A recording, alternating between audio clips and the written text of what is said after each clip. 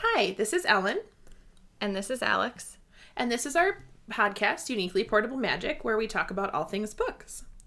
This week we are talking about A Court of Mist and Fury by Sarah J. Maas, which is the second book in her Court of Thorns and Roses series. Mm-hmm. So if you haven't read the book, then listen at your own peril because there will be spoilers. Oh, yes. There will be spoilers. So we would love to have you with us, but if you have problems with spoilers, I would suggest pausing now, going to read the book, and coming back.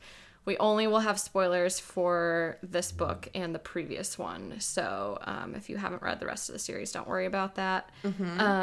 And we do want to note that this is a reread for both of us. We've reread it multiple times. I know. So and I love every minute of it.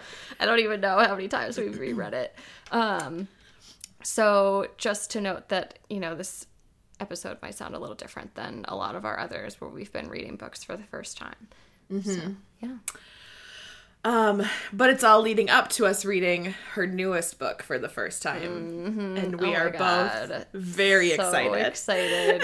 I can't handle the fact that we aren't reading it yet. I know. I feel like we're very disciplined, and I'm really proud of us for not having started it yet. Yeah, I mean, girl, and it is sitting here taunting me, literally in this room. I don't know why it's in here. Why do you have it with you? Because I was showing it to you last night, and then I forgot to take it out of here, so now it's just sitting here taunting me.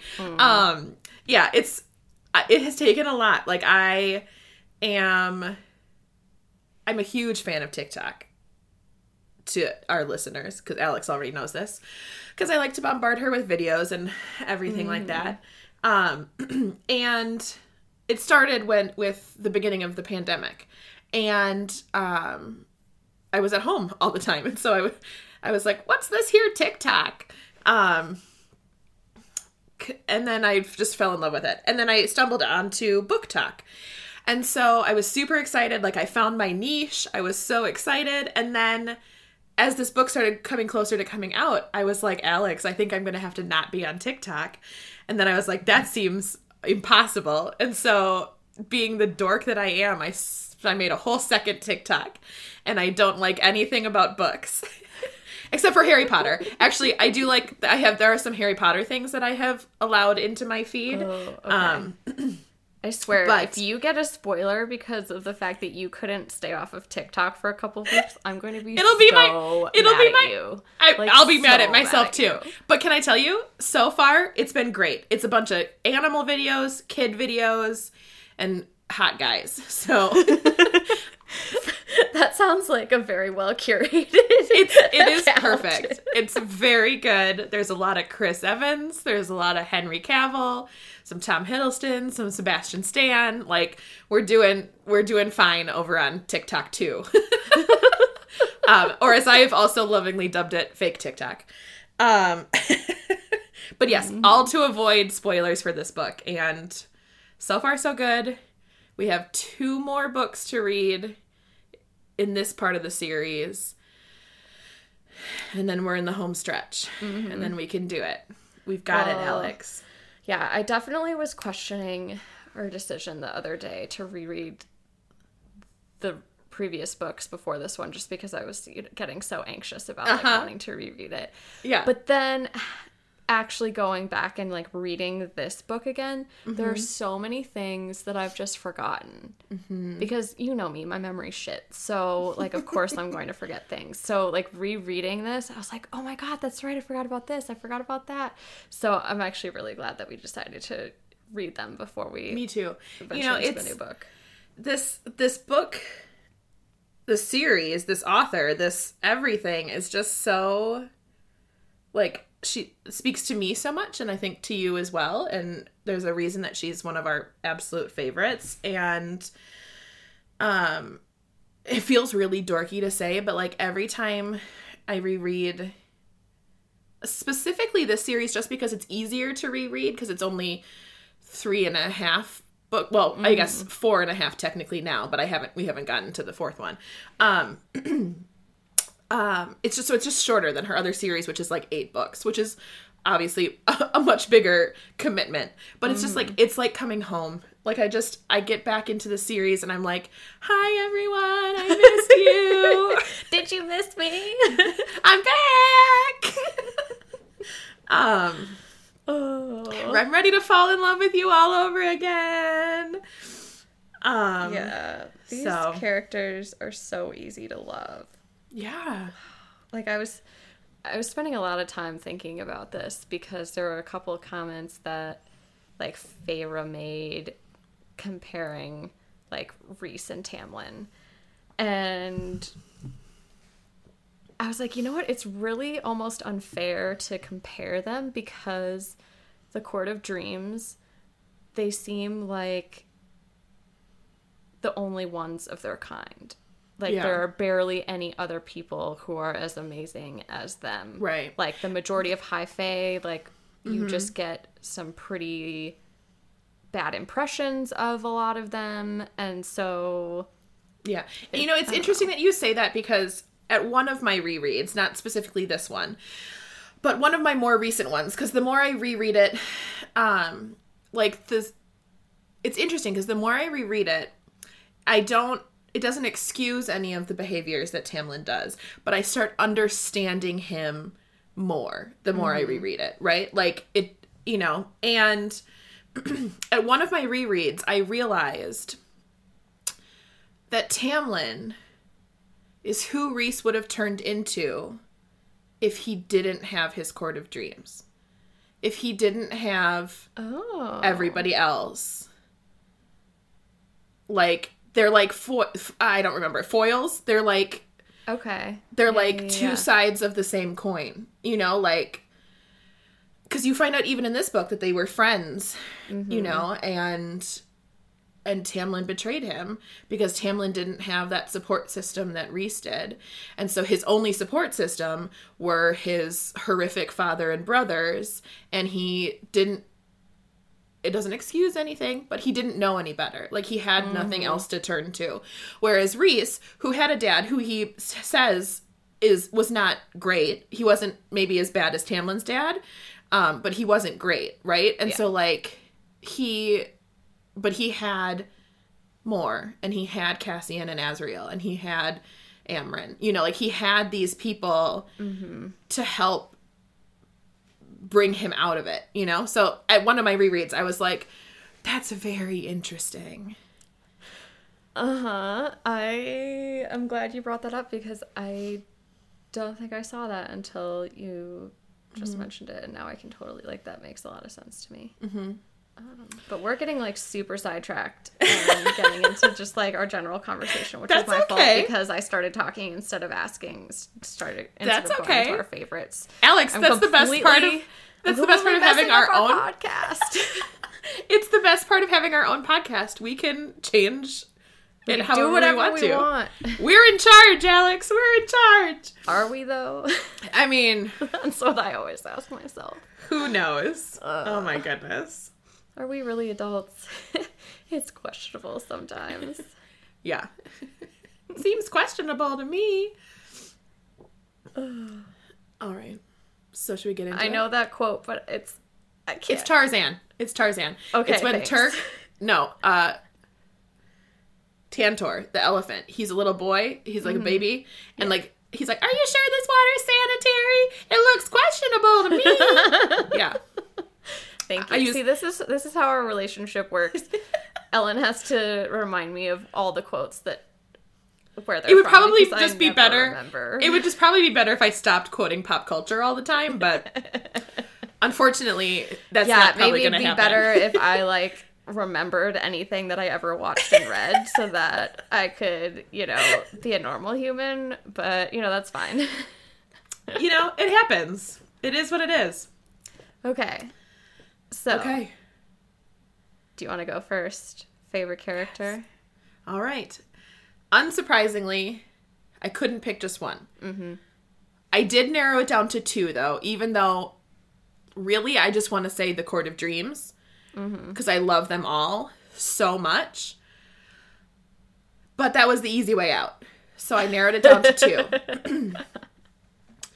My first favorite, or they're tied, really, is the short answer. But the first one I'm going to tell y'all about is Feyre. She's just... Are you Southern now? What? You said y'all. I say y'all all the time. It's a Really? good... Yeah, it's a good gender-neutral form of address. Okay. So I say it a lot. Not all the time, but I do say it a lot. Anyways. And so Feyre is one of my favorites. Okay. I just in general, this book is such a beautiful tribute to healing, mentally, physically, and she goes through such, like, the first book, she goes through so much growth, right? But in this book is really where she becomes herself again, right? Like, she doesn't fully heal and might not ever fully heal from everything that she went through under the mountain. But she starts her healing process. She finds herself again, and she comes into her own power. So it was a no-brainer for me that she was one of my favorite characters. Okay. And then it should also be a no-brainer to anybody who knows me that Rhys is my other favorite character in this book. He is like literal perfection. Like it is so ridiculous how in love I am with this fake character. Like, and it's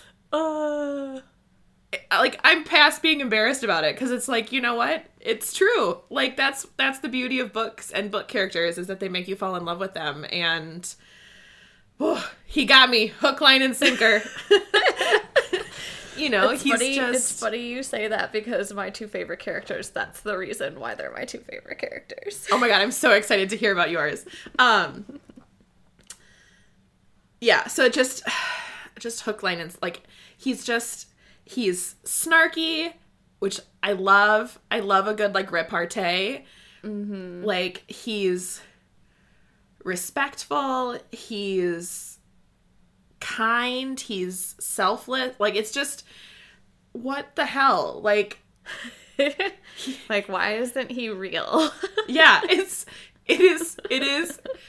I've read many books. We've read many books. I have fallen in love with many a male character in books. And, like, they've all given me a very unrealistic expectation of men, but, like, kind of none so much as Rhys. Like, he seems too good to be true, even for fictional characters, you know? Like, it's a little ridiculous.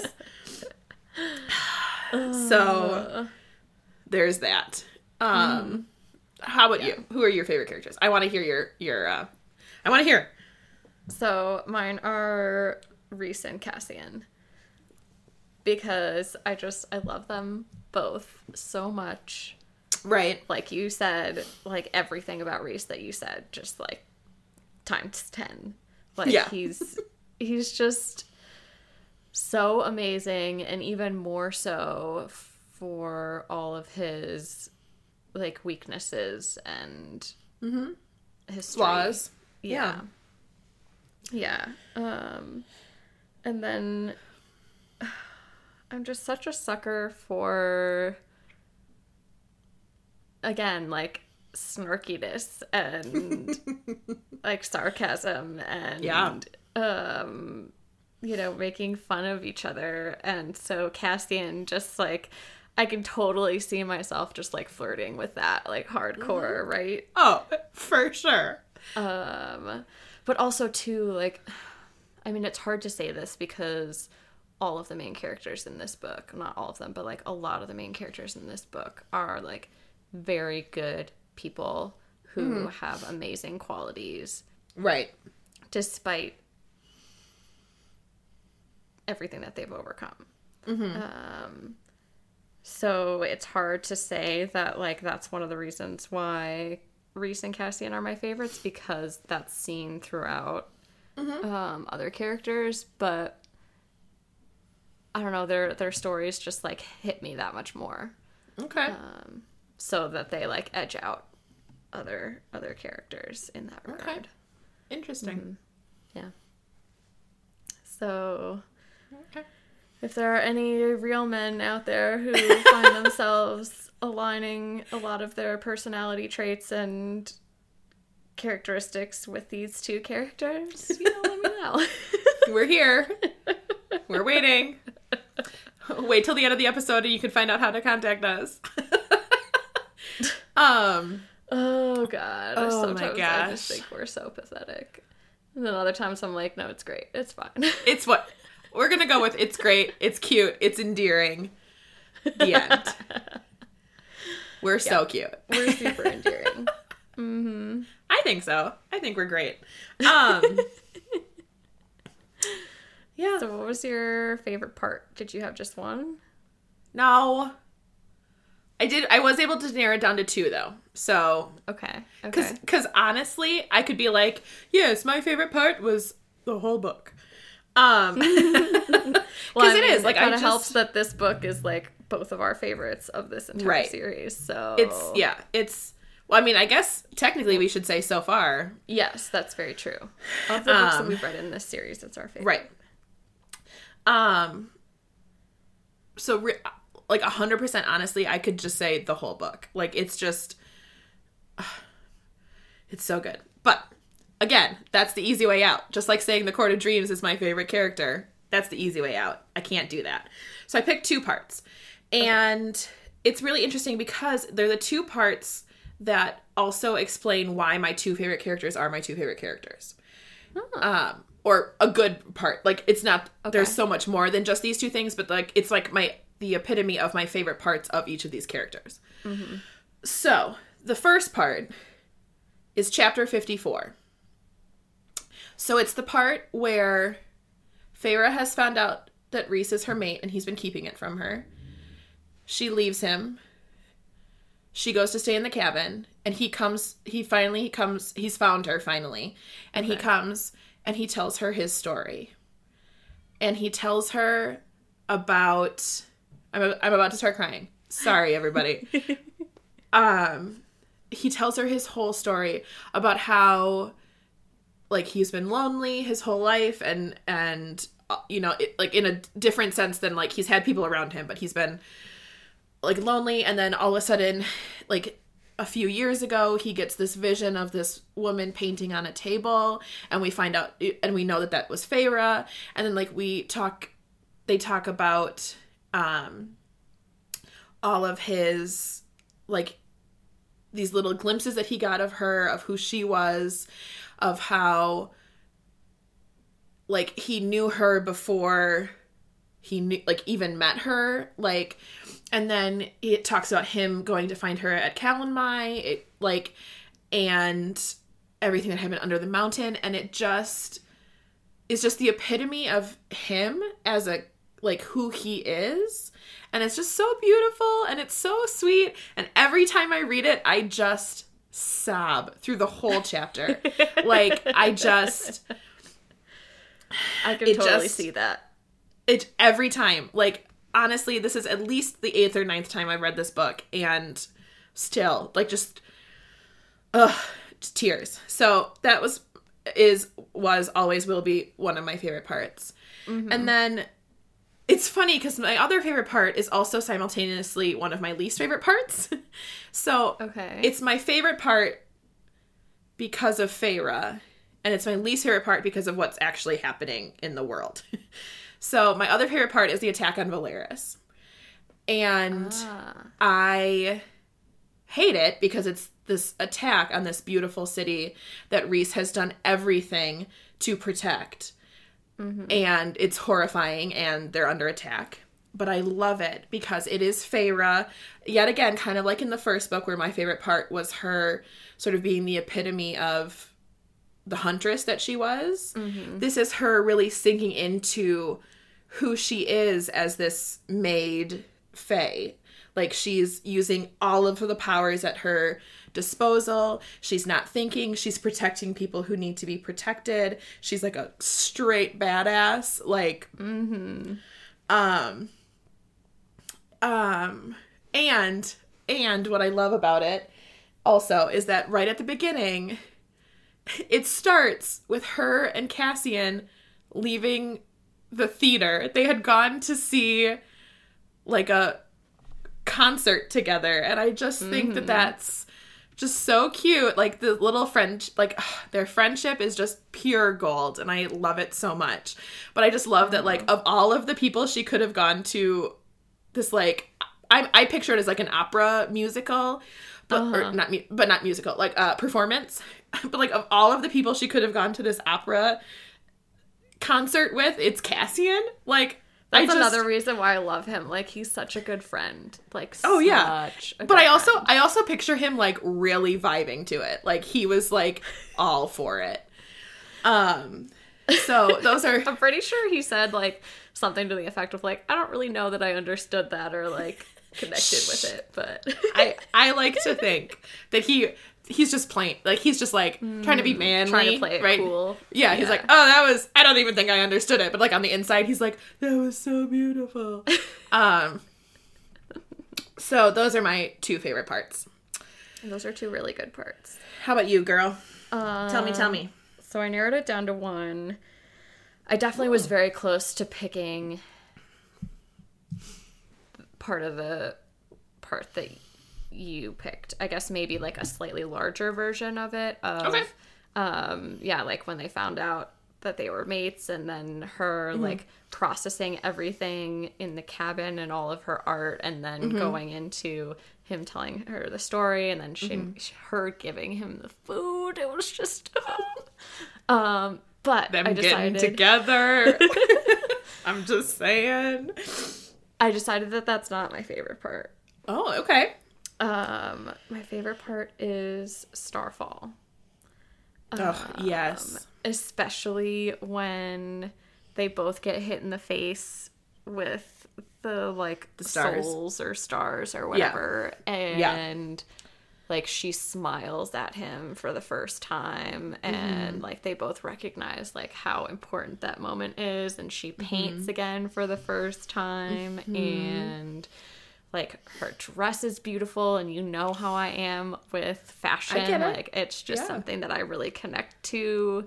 And like they had a fight earlier, and they like make up, and it's just in like a really,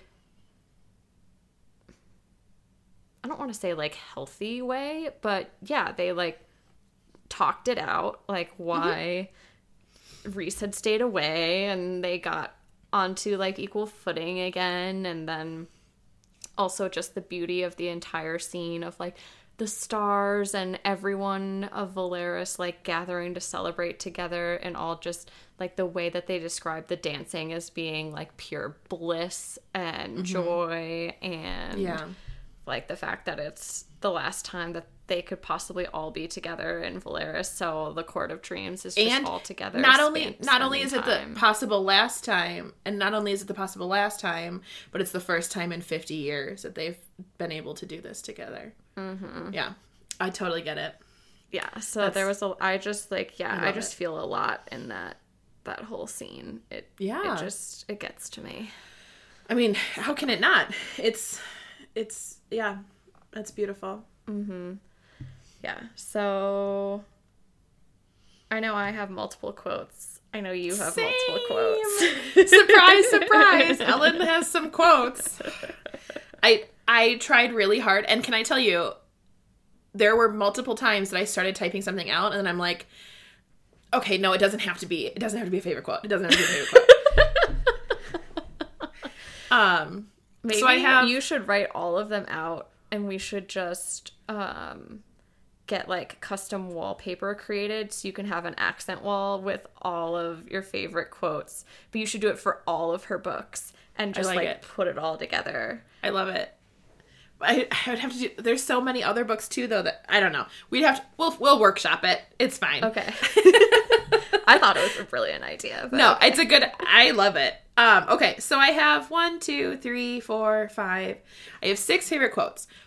Okay. 5 of them are like one-liners, so they'll be really quick. One of them's a little bit longer, but it'll be quick. Okay. Okay, so my first favorite quote. happens when Feyre has gone to the Weaver to collect this item for Rhys. And she's such so a good gross. scene, but It's also so just good. like my stomach just turns at so many aspects. Right? of Oh my it, gosh. too. So she figures out that so she goes in, she gets trapped, she figures out her only way to escape is up through this chimney. She's climbing up the chimney and she gets stuck and she starts panicking, right? She's got some serious PTSD from under the mountain. She's panicking. She's not sure she's going to make it out of there. And then she has this moment where everything sort of clicks into place for her. And this is where my favorite quote comes in. And it says, "I was not a pet, not a doll, not an animal. I was a survivor and I was strong. I would not be weak or helpless again. I could not be broken, tamed." And I was like, yes, girl! You know, I'm a sucker for especially a female character realizing their own strength and their own power. And that was her first step in this book, right? Is like because she's gone from everyone around her telling her that she can't do it, she won't be able to do it, should just sit back, she shouldn't do anything. And she's finally like, wait, I can do this, and I'm going to do this. And I'm like, yes, you are. Yeah. And then she starts remembering that she has like physical strength too. Yes. Like right after that, and like Oh my gosh. her way out of the. Yeah. I know. She's I love. It's why she's good. one of my favorite characters. She's amazing. Yeah. Okay. Next one. Shortly thereafter, Mor comes to talk to Feyre and tells her a little snippet of her story. We find out more about it later, but she gives her a little snippet of it. And Feyre says something to her along the lines of like, you're amazing that you're like this after all that happened or whatever. And then she's like, it's really hard for me right now is basically what she says to Mor. And Mor says to her, "There are good days and hard days for me, even now. Don't let the hard days win."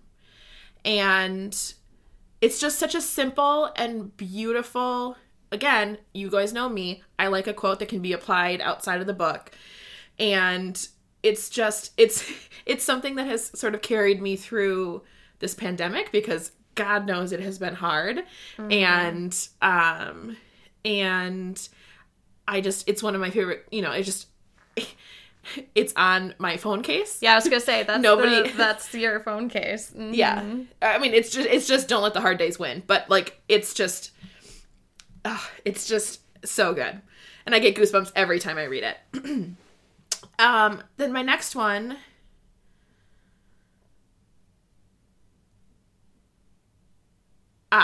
So Rhys in the book, his name is spelled Rhys, right? My autocorrect, despite the number of times that I have typed his name into my phone, whether in notes or texting you about him or other people that have read the books, It's always Reese's Cups, basically spelling. It never remembers Rhys. So it turned my note into Feyre telling thus she's sure about the letter, but it's Rhys. So for a second I was like, what did I even write? So Feyre writes this letter to Tamlin saying, "I'm not coming back." And he's like, "Are you sure?" Rhys is like, "Are you sure?" And she's like, "Yes." And then she says, "I'm no one's pet." And I'm like, yeah, girl. No, you're not. No, you're not. Has just another, proud moment of my girl. The next one comes when they're in the summer court. And she sort of, again, she's realizing her own power. She being Feyre. And the quote is, "No one was my master, but I might be master of everything if I wished, if I dared." And I was like, yeah, girl, you can. You can do it. I wonder who one of your favorite characters is in this. I know, it's so weird. And then my next one is also when they're in the summer court. And this is probably the one that I hear the most when people talk about this book. This is this quote. And Rhys and Feyre are talking.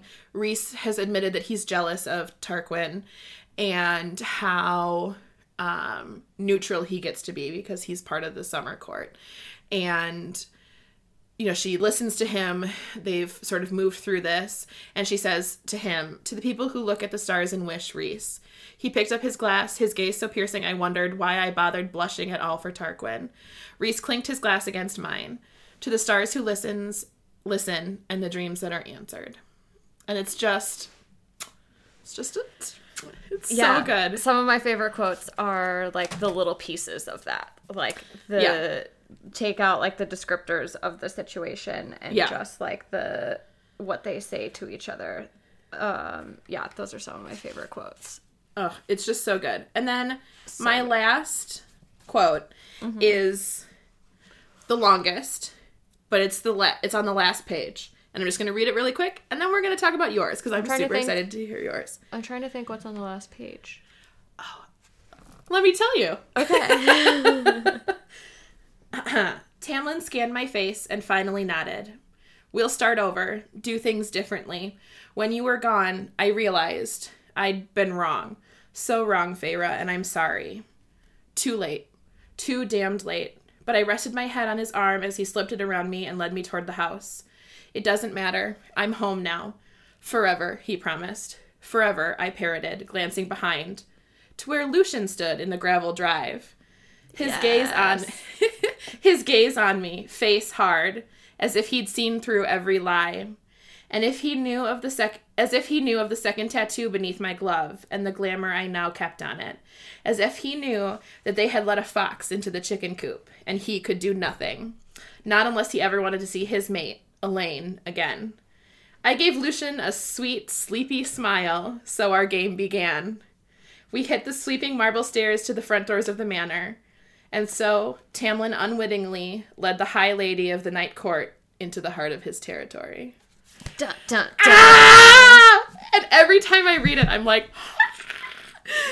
and I just, and it honestly, gets me so hyped up for the third book. Like, ooh, that one is amazing. But two, it's the chapter before that for me where I'm just like, yes, like, oh my God, it's going to be so good. Oh my God, I know. So to talk about that for sure. Oh, girl, don't worry. I've got plenty of notes. It's great. Okay, I want to hear your favorite quotes. Okay. So my first one is... Okay, so I can't remember the timing of this, of if he's told her about his tattoos yet. But I don't think so. On his knees? Yeah. I don't think... okay. I don't think he's told her that yet. Okay. That, like... They're the reminder that he bows before, or kneels before no one but his crown, right? Yet, because they talk about that later when he's kneeling before her, like, once they're mated. Mm-hmm. But he do something else. We know. Uh-huh. But he actually kneels before her before that, too, when he's helping her get dressed and, like, put on, like, this... like all these knives and things like that for either the weapons belt. Yeah, it's for the weaver. It's for the weaver. And yes, he has not told her yet. Yeah. So I love that part because for a reread, you know that like him kneeling is like such a big deal, and he's very casually doing it to like help her into this weapons belt, and so he's there and they're talking, and he is cupping the back of her knees when he says this. "You are my salvation, Feyre." I know. It's so good. I just... so good. It's so good. It's... I'm getting teary-eyed over here. It's fine. Don't worry. We'll just keep moving. Just keep moving on. Okay. I know. Ellen teary-eyed. What a weird thought. Yeah. So... my next quotes are like sections from the one that you read in the Summer Court. To the people who look at the stars and wish? Yeah, but so I have like 3 separate ones. Okay. One comes like slightly before that. Okay. When Rhys is talking about how he was like jealous of Tarquin. And he says, "And he will never know what it is to look up at the night sky and wish." Mm-hmm. And then when Feyre says, to the people who look at the stars and wish, and then Rhys says back to her, to the stars who listen and the dreams that are answered. I know. It's just it's just so good. Mm-hmm. Do you have more favorite quotes? Yes, I do. I'm trying to... I was hoping that you did so that mine didn't seem quite so ridiculous. I think I moved through them pretty quickly, though. You did. I was impressed with that. Thank you. I have a lot of other notes, so I wanted to make sure to not take up too much time on the quote section. Yeah, so this is when they're in the Court of Nightmares after Feyre had been sitting on Rhys's lap, and they'd both gotten all hot and bothered. Yes. And she's talking about how, like, she finally feels awake from that, like, for the first time in a really long time. Because as you talked about, like, this is, you know, a journey of her healing from what she experienced at the end of the first book. And so I love this because it's a description of her, how she felt like as she was healing and like as she was in the throes of like depression and PTSD from all this stuff. And it says, made me feel as if I'd been asleep for a year, slumbering inside a glass coffin, and he had just shattered through it and shaken me to consciousness. And it's like such a big moment. Like there are so many like very particular moments in this book that are like made blatantly clear that like she's making progress and you know, and like changing, and you can really see it, and it's laid out for the readers to just like soak up. Right. And so that's one of those instances where I was like, yes, so wake up, you can do it. Okay. And then where is this? I'm trying to figure out where in the book this is. So this is Feyre. Oh, okay. So this is when they were attacked, and I forget what was this. They were like attacked. The third time they were attacked, and it was like the full on ambush where all of the arrows pierced like Rhys, and they took him, and she tracks him down. Honestly, this is also like one of my favorite sequences in the book too, because she's just so amazing. But anyways, she finds him, she like kills all of the captors and torturers, and she's starting to take the arrows out of his wings. And so to distract him, she's, you know, talking and saying all this stuff. And honestly, a lot of the things that she says are like very deep and very revealing. And so I wonder like how much he's actually able to process it when he's in so much pain. But yeah, one of the things that she said is very much so like she's saying it as she's realizing these things about herself. Right. She says that I would be quiet and enduring and as faceted as the night sky, that I would have beauty, but for those who knew where to look. And if people didn't bother to look, but to only fear it, then I didn't particularly care for them anyway. I wonder if, even in my despair and hopelessness, I was never truly alone. I wonder if I was looking for this place, looking for you all. She was? Yeah. She was? Yeah. And he was looking for you? You doing okay over there as I'm just like slaying you with Sarah J. Maas's amazing words? No. It's fine. Okay. Yes, I'm fine. I'm fine. It's all fine. My final quote really just gets to me because it's something that I connect to so much, and I just need to remind myself all the time. We deserve each other, and we deserve to be happy. And like, it's such a simple, short thing to say. But for Rhys and Feyre, it means so much because they both doubt that that's something that they deserve. Right. And that's something that I, too, like, deal with that self-doubt. Even though I haven't had the crazy pasts that they have. Gosh, I would hope not.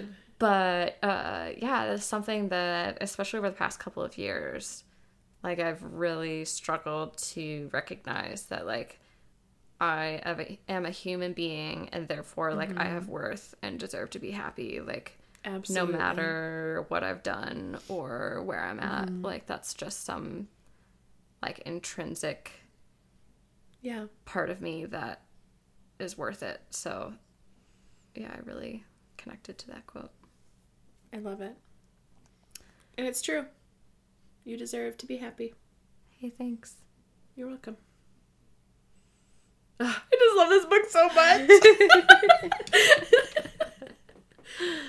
So on that note, yes, are you ready to dive in? Because I have a feeling we're going to have a lot of trouble sticking to even just talking about one part at a time, because there's just you could just ping pong between so many different things. Yeah. And it's going to be a lot of ping ponging for sure. So get ready for a roller coaster. Sorry if it's incoherent and doesn't make any sense, but it will make sense to us. So hopefully you'll be able to follow along. It'll be fine. It's fine. Whatever. It's fine. It's whatever. Oh my gosh. What to talk about first? I know there's so much. I think fittingly we should talk about the fall of Tamlin. Mm-hmm. Because that's where this it starts, right? Is we start in the fall of the fall of Tamlin. I like how epic that sounds. And it's something that it's interesting because so when I first read this book,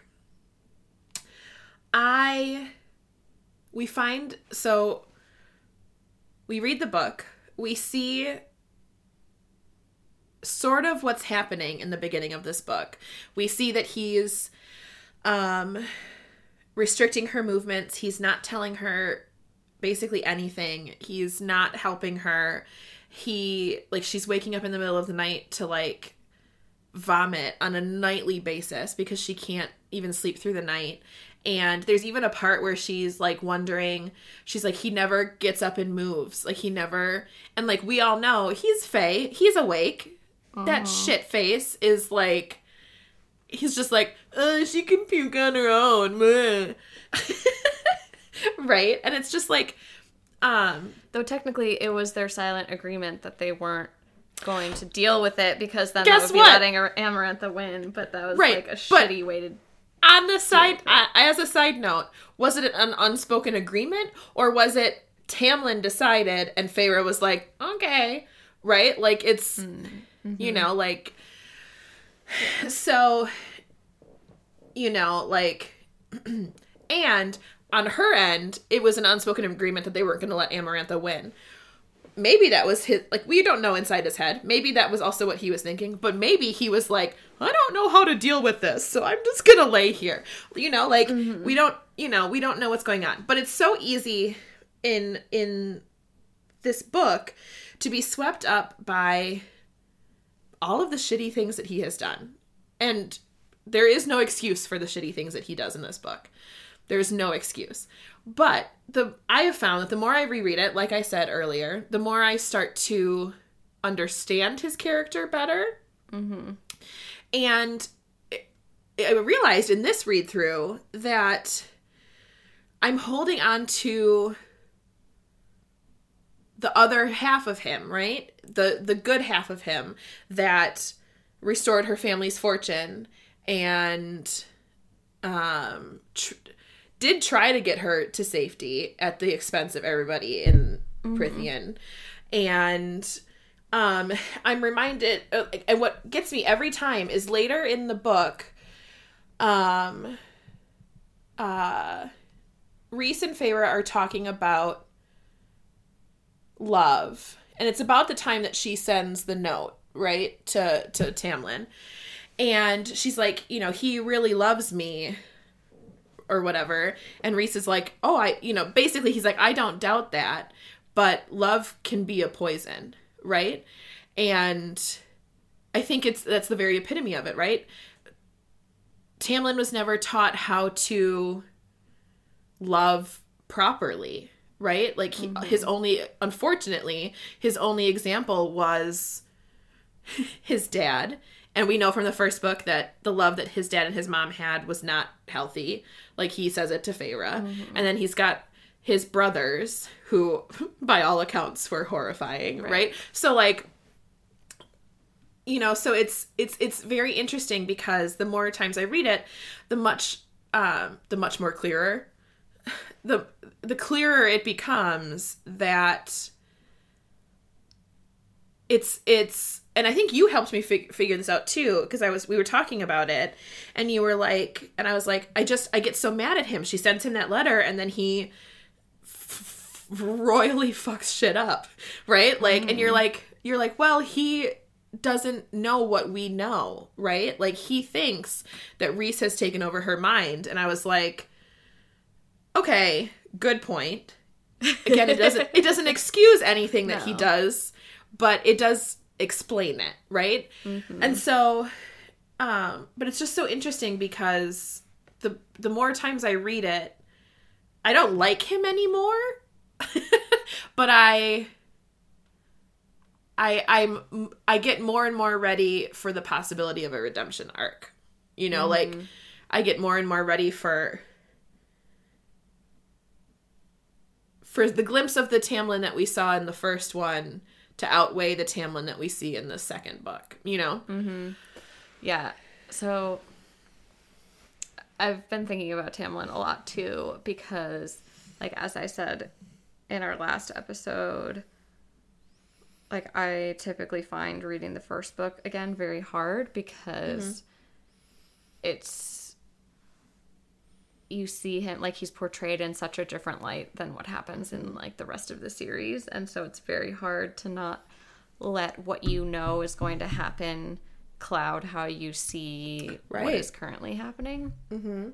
And so finally, in, like, this reread, I was really able to take a step back and, like, not hate Tamlin anymore, and, like, recognize all of the good things about him. And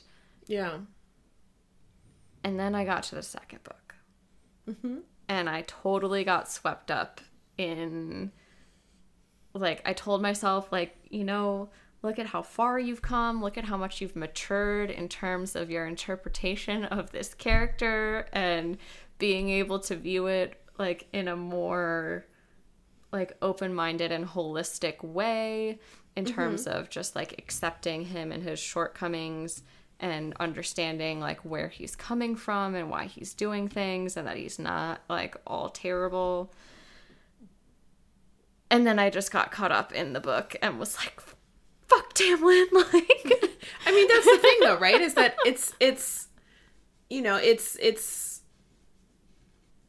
doesn't excuse it, right? Like, the fact that we know that he's better than this doesn't mean that he can't be held accountable for this havoc that he wreaks, you know? Yeah. Both in his life, in Feyre's life, and then in the whole fucking world.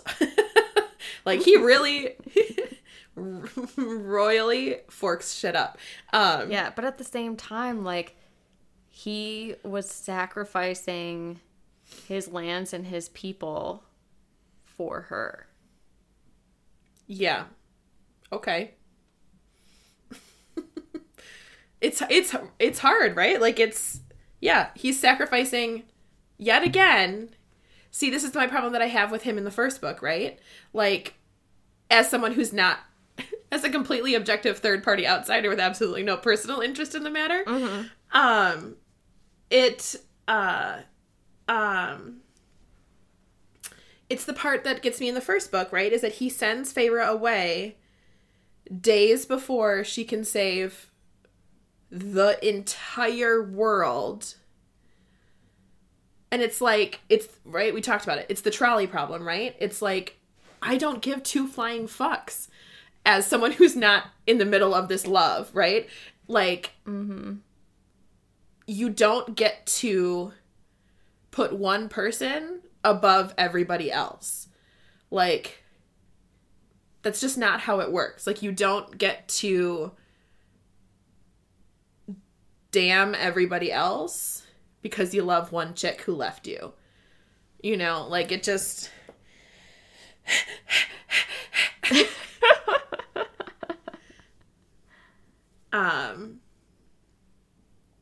But then, you know, so... Yeah, but at the same time, there are those who also say that, like, love is sacrifice, and the ultimate love is doing absolutely anything for the other person. Right. I feel like they probably mean, like, personally doing everything, like, for, like, that, for yourself. But I don't know. I've never had an epic love with a fae male before. I hate to break it to you, but I don't think that's going to happen for you in the future either. Well, I like to keep my options open just in case. But I think you're probably right. No. Yeah, it's just, it's such an interesting, he's a very interesting character. And it's funny, so, you know, we talked about TikTok, and when I was on book TikTok before this new book came out, when I would watch TikToks about these books, there was one TikToker, whose name I can't remember. Sorry, sir. But he was talking about, I got to watch the journey as he read these books. I had already read them. It was super fun to watch him reading these. Because that is something that you love to do. I do. I love other people's reactions to things that I've already watched. Because I have such strong reactions, so I love, like, anybody who's, like, watches something with me that, like, I've already seen, they know very well the look on my face as I'm sitting there mostly just watching them, not watching the movie so much. Yeah. And he gets to the end of the series, and no, I think maybe it was just this book. I don't remember. But he gets to the end of at least this book, and he's like, don't get me wrong, he's not my favorite character because I like him. He's like, but Tamlin is my favorite character in this series because he was like, Sarah J. Maas. I know, it's so hard now that we know that we're pronouncing her name wrong. I know. It's still hard to say it right. Maas. He talked about how she did such an amazing job of creating this complex character that, because it would have been so easy to make you love him in the first book and then make you hate him in the second book and not have it make sense. But the beauty of her writing is that she makes us love him in the first book and hate him in the second book, but it makes sense. Like, you can follow the steps, and it's not just like he snapped or he went crazy, or, I mean, maybe a little bit, but, like, you know, like, it's you can follow the steps through it. And I remember being like, okay, like, like a very interesting, it must have been, I don't remember, whatever, but it has definitely helped me. It's kind of the beauty of Tamlin as a character, is that we could sit here and argue this all day, right? It's like, so it'll be interesting to see what happens. I mean, we know, but it'll be interesting to see what happens in the future with him. I do hope she writes a book about him. Like, I'm ready for him to find his mate and, like, get a new love who helps him heal and see the world in a different way. And at least we can hope that that's the case, right? Because we find out that mates are not always they're right. We find out that mates are true. I know, but, like, I like to forget that and just think that, like, because mates are supposed to be, like, your actual soulmate kind of thing, and, like, just the universe knows, and so therefore it, like, it's really unfortunate that we have this It's really unfortunate that we have this stunning example in Rhys and Feyre, where not only are they, right, because we find out that mates are supposed to be like the biological best mate for you, and that sometimes you also get like compatible personalities, but sometimes it's a shit show. Yeah. Right? And so we get this beautiful example of it in Rhys and Feyre, where it's not a shit show. So we can hope that that's the case for other mates. Like, right at the end of this, we find out that Lucien and Elaine are mates. Like, what's going to happen there? Like, you know, but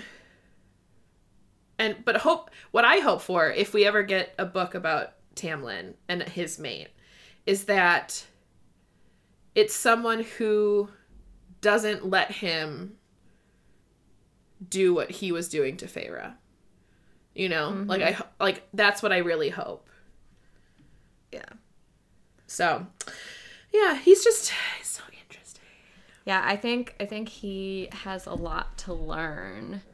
And for sure. If both of them hadn't been so broken, I don't think she would have let him walk all over her, and she could have taught him a couple of things. Yeah. But that's not the case, so he needs someone else to open his eyes up to the fact that, like, even though he knew his dad was horrible and hated his dad, he's also ruling in a fashion very similar to his father. Girl, I have a note somewhere here around the time that they're doing the tithe. Right? And he's like, that's just how it's always been. And I'm like, dude. Yeah, like, how can you say this when you know that your father was, like, a terrible person? Like, not only did you hate him, but, like, you recognized that he was terrible. Yes. Right. He recognizes that he was terrible. And we all know that that's just the way it is not a valid excuse to do anything. That's how we've always done it. Okay. That doesn't mean it's okay. That just means that we used to all be doing the bad thing. Like, it just, I hate that excuse so much.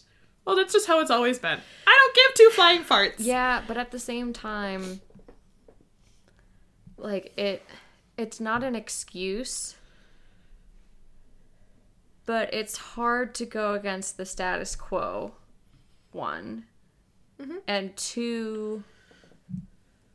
But he makes the status quo. Like, he is the status quo. He gets to do whatever the fuck he wants. Yeah, but he probably doesn't see it that way. He probably sees it as, like, let me talk to him. I need to, like, bring my court back together and, like... Yeah. You know, help us heal, and this is the only way that I know how. True. I mean, that is accurate. You are correct. I just don't. It's not. I don't care.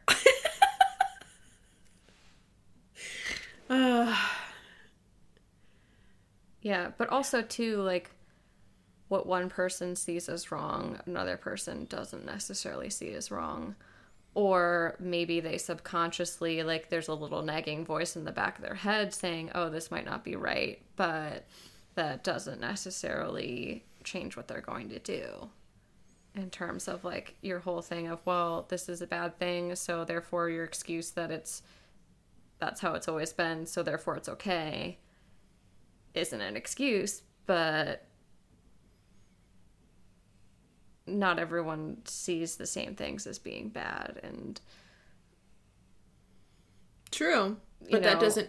Just because two sides don't see it as being bad doesn't mean that they're both valid things, right? Like slavery. The South sure didn't see it as a bad thing, but it was. Like, you know, like it's... Well, yes. Yeah, that's the thing, though, is, like, slavery was terrible and it shouldn't have happened. But at the same time, we can't just say that every single person who owned slaves was therefore the most terrible person in the entire world and doesn't deserve, like, anything.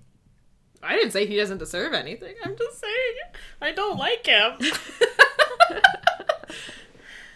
No, and it goes, of course, it goes back to that whole conversation we had in the last episode, right? Of people who do bad things. We have such a black and white mentality about it, right? Mm-hmm. People who do bad things. It does not inherently make them a bad person.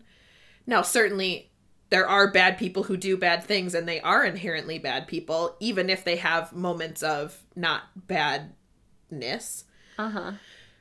But yes, of course, nothing's black and white, except for newspapers. Unless it's Sunday. Because then you get the comics in color. So it's certainly true that it's, and the other side of it, right, is that especially Tamlin's court is very, like, we talked about it last time, it's very feral, right? Like, it's very, I don't want to say primitive. It's very, feral, I guess is probably the best word. Like, and it's very reminiscent of, like, to a point, of course, besides, like, the magic and stuff like that. It's very reminiscent of, like, medieval Europe, right? Like, it's very much, he's the Lord, he's in charge. Whatever he says goes. You pay your tithe. If you can't pay, you die. Like, mm-hmm. It's very, like, it is very, like, certainly it has been, it is reminiscent of where our real world has been in its history. But it's really hard when it's juxtaposed against Velaris, right? Yeah. Which is, Velaris is, I would even go to say, a step farther into what we as a world should become or strive towards. Mm-hmm. Because I don't think we're anywhere near that. But it's hard to, when they're both, especially when they're both in the same book. Like, it is very hard to come to terms with one side versus the other when they're like, they're so different. Mm-hmm. And it's very hard to be like, it's hard to not be like, well, this one's bad and this one's good, right? Like, when it should say this one has flaws, some serious flaws, mm-hmm. but maybe it's not inherently bad, right?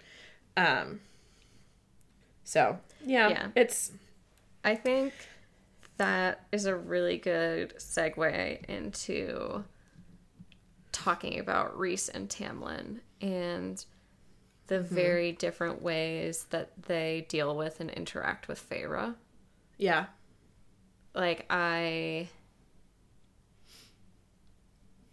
don't want to say that it's so telling because, like, all of them are going through stuff and are trying to heal on their own. And first of all, not everyone makes good decisions all the time, but it's even harder to make a good decision when you're really struggling. Mm-hmm. And so, like, I can see, like, why Tamlin did the things that he did and why he thought they were the right things and how he thought that, like, letting Feyre throw up every night, like, wasn't great, but, like, he thought that avoiding it was the right answer. Mm-hmm. Like, we know as outsiders that wasn't the right answer. Right. And we know as someone who's reading the book from Feyre's point of view. Right. And so then seeing Rhys coming to her and, like, holding her hair and rubbing her back and, like, giving her choices and, like, always asking her, like, not the two things. One, giving her choices versus Tamlin taking charge of everything. But then two, treating her as an individual with her own thoughts and feelings versus just, like, treating her as, like, property. An object. Yeah. Mm-hmm. Yeah, and I think that's where you really, like, yes, it's hard to watch Tamlin's and Feyre's relationship fall to the low that it did. But I think it just becomes that much worse once she starts interacting with Rhys and you see a different way of dealing with her. Mm-hmm. And how you actually see how it can be different and more helpful to her and better for her versus just seeing her in a bad situation. You know? Yeah, absolutely. It's, yeah. So, yeah. You're so that's welcome. The interesting thing. I was just super deep there. You're welcome. It's also the thing that you don't realize until sort of Rhys points it out to her multiple times. But sort of the first time is after his grand entrance at her wedding, which, let me tell you, every time I read that part, I squeal a little bit. Like, usually on the inside now, but, like, the first time I read it, it was definitely out loud. Like, it was definitely like, ooh! Now, mostly it's on the inside. But, so she's about to get married to Tamlin, right? And, oh my god, even the first time I read this made me so mad. So, her one request, she's let Ianthe plan the whole thing. She doesn't give two flying fucks about the wedding. She is spiraling into horrific depression and PTSD. She doesn't care. She, but Ianthe asks her, what color flowers? And Feyre has one motherfucking request. For her entire wedding.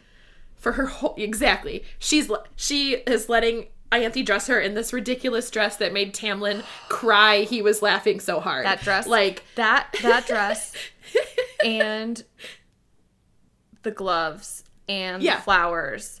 Those three were just like the triumvirate of just like making my rage boil over. Yes. So she has let Ianthe do whatever the hell she wants, and she has one request: no red. And what does that motherfucking lady do? She puts red motherfucking flowers on this on her. On the walk down, like on the aisle. So she's walking I was about to say runway. She has these petals of just like sprinkled red in her way.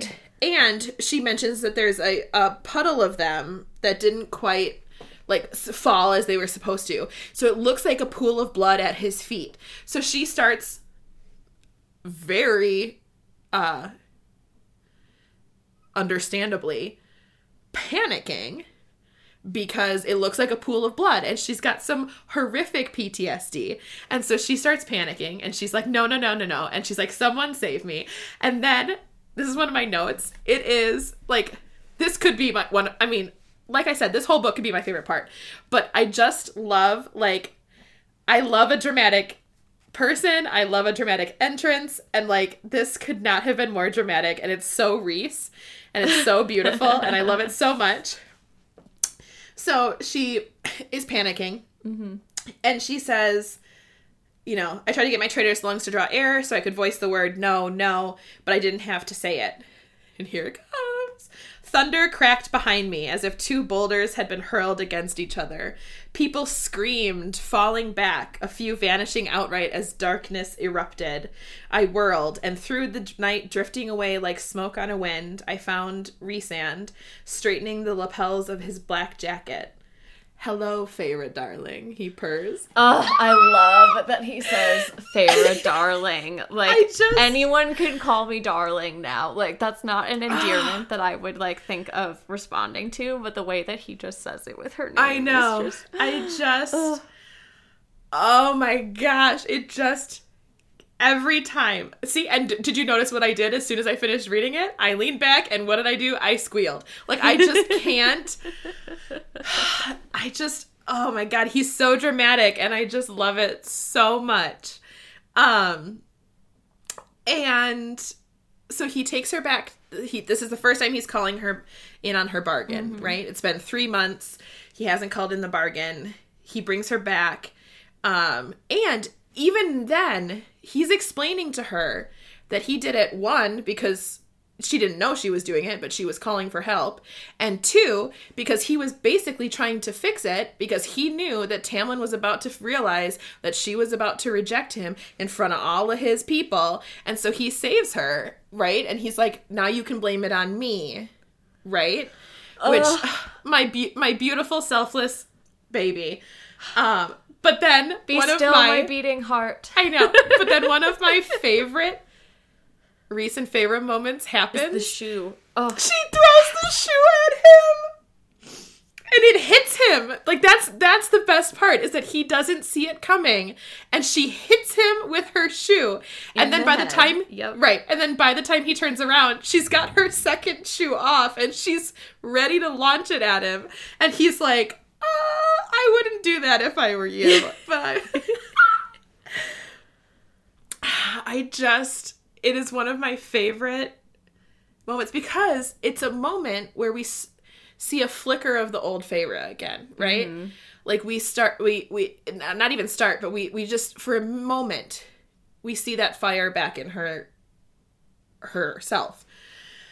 And then we meet Mor, and I love her to pieces. She's beautiful and vibrant, and she's so kind to Feyre immediately. Mm-hmm. Like, that beautiful moment where, like, we meet her right away, and she, like, is immediately calling her friend, and, like, she gets Feyre to, like, almost laugh.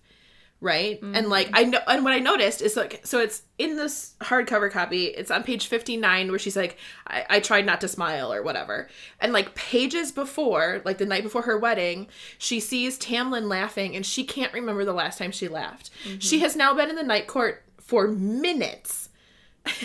Or, no, hours, because I guess it's the next morning. But she has been at the Night Court for hours, and already... She's almost smiling, mm-hmm. right? Like, and it's just these. Sarah's a genius because it's these tiny things that you don't pick up on that the first time you read it, mm-hmm. right? You pick up on it multiple times after reading it, right? Like, yeah. They're just so good for her, Alex. Yeah, this book has so many layers. It's like an onion. Mm-hmm. And an ogre. Everybody loves parfait. So I have a note here that just says, "Oh, get over yourself." and then a page number, and now I'm like, what? It's another one of those instances where I'm using my notes a little bit like a diary, and I'm like, I should have maybe given myself a little bit more information to go off of there. Mm-hmm. Oh, she says, "Oh, get over yourself." Okay. So it's that's the part... right. That's right. Mm-hmm. Oh my gosh, right? So she's now come back from her first visit at the Night Court, and this is also after the tithe. And so Tamlin's already mad at her for giving the water wraith some jewelry. And they're all at the dinner table. And Lucien is... Can I tell you? I hate these first chapters because of all of the pain, mostly that Feyre is going through. But I do love all of these instances where it's like her and Tamlin going toe-to-toe. And Lucien is always there. And I just picture him being like, I'm really uncomfortable right now. Right? Because we've all been in that situation where we've been around a couple who's fighting, or like when we were younger, we'd like go to our parents' house, and like maybe they were not our parents' house, our friend's house, and like maybe our friend was like fighting with their parents mm-hmm. or siblings, and like we've all been in those situations where we're like, I wish I could just disappear right now. Mm-hmm. So I like to just picture him every time, like, it's like, and Lucien was there, but Tamlin and I were fighting, and I'm always like, oh, I'm sorry, Lucien. And so they're talking about the tithe. Tamlin's super mad about it. Lucien's like, she didn't mean any harm, and he's like, I know you didn't mean any harm. Apparently that's how Tamlin talks in my head. Mm-hmm. And then she accidentally slips into Lucian's mind, which is very fascinating. And she gets up before she's done eating. And Tamlin says, "We're not finished with this meal." And she goes, "Oh, get over yourself." And then she storms out of the room. And what I liked, because again, we see it a couple times in the first book where she sort of stands up to Tamlin, right? And so, like, it's just another moment of maybe there's that old Feyre. Like, maybe she's coming back a little bit. But then she spends more time in the Spring Court and it goes away again. Yeah. Can we talk about Lucien for a second? Of course. I love talking about Lucien. Because honestly, sometimes in reading this book, I'm almost more mad at Lucien than I am at Tamlin. Interesting. Because Tamlin doesn't necessarily see what's happening because in his relationship, because he's in his relationship. But Lucien's a bystander and is there and is seeing what's happening. And she pleads with him multiple times to help her. And he really doesn't. Like, and I know that's hard because, like, similar to Tamlin, like, he thinks this is the way things need to be done, or like he recognizes that what Tamlin's doing is wrong, but he still thinks that for the greater good, like, it's okay that he's doing this when that's not okay. And I think I'm just so disappointed by him. So I totally understand that. But let me tell you about a little realization that I had in one of my read-throughs. And it was that people who abuse other people, right? Like we see Tamlin doing to Feyre, often don't abuse just one person.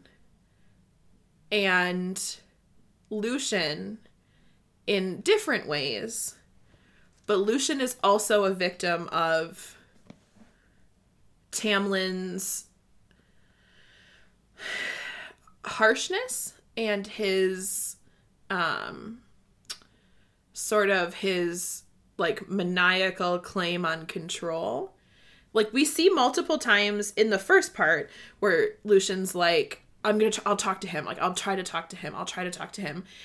But he just gets shut down. Like, Lucien has no real power, right? And, like you were saying, unfortunately, Lucien comes from a very similar family to Tamlin. I forgot his name for a second. But the side note is, Tamlin was there for Lucien when no one else was there for Lucien.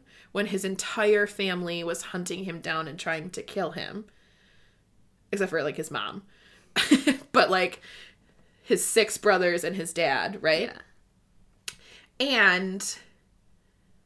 And, he probably also has a much deeper well of good memories of Tamlin that don't sit quite as well with the bad memories of Tamlin, right? Or the bad things that Tamlin is doing right here. So it's very difficult.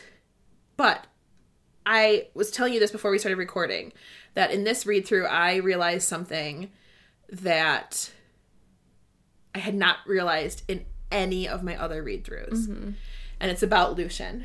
Okay. So when Lucien comes to the Night Court, right? And he finds her in the woods. Right? He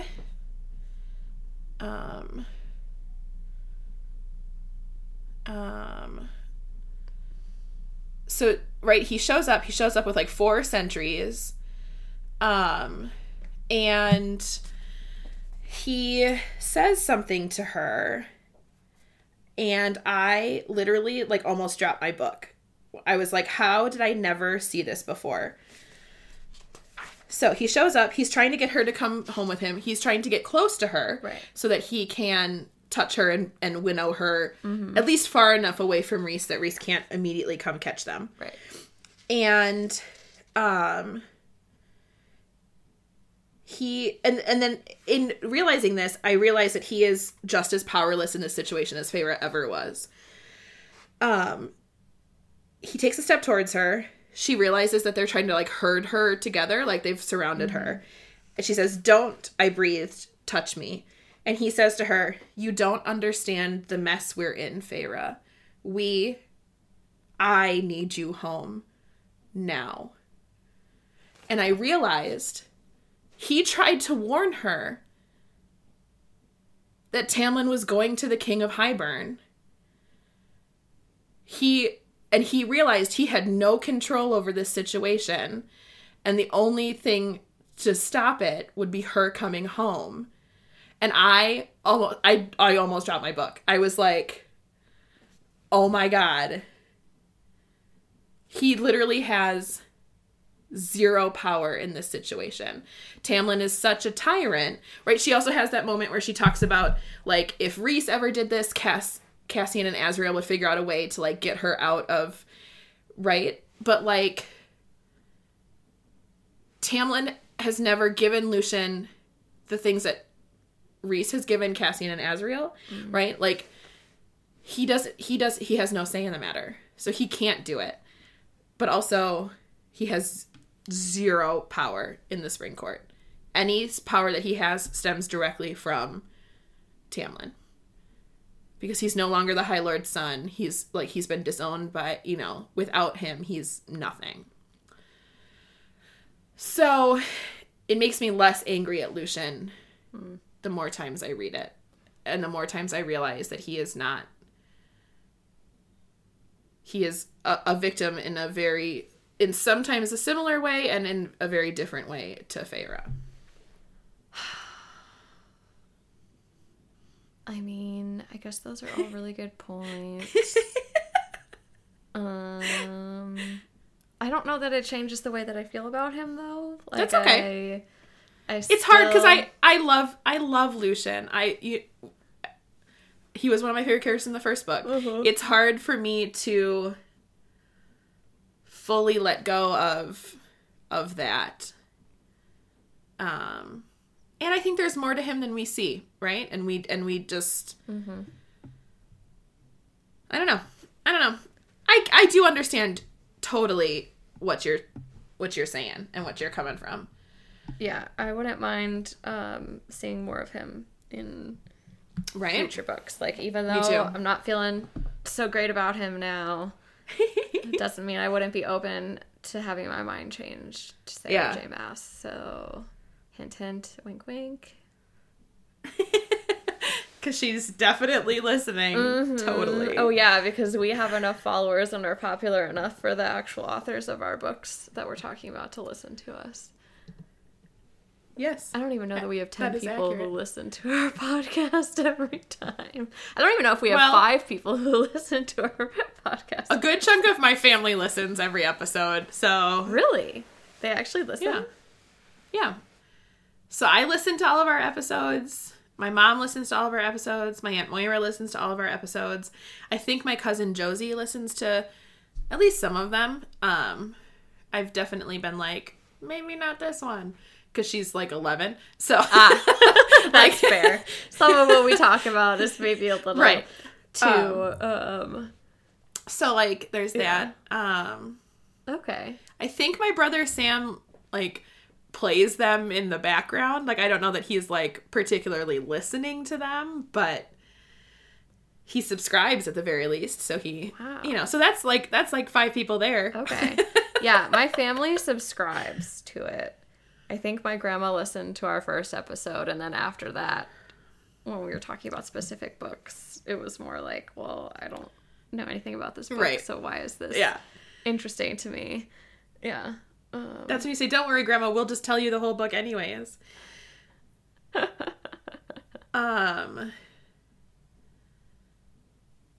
Yeah. Okay. Okay, what? I'm just looking at my notes. I wanted one of my notes here is how Tamlin, at least in the part right before she gets taken to the night court for the second time. Mm-hmm. So still before he does the horrific locking her in the house. Right. But it was interesting to me.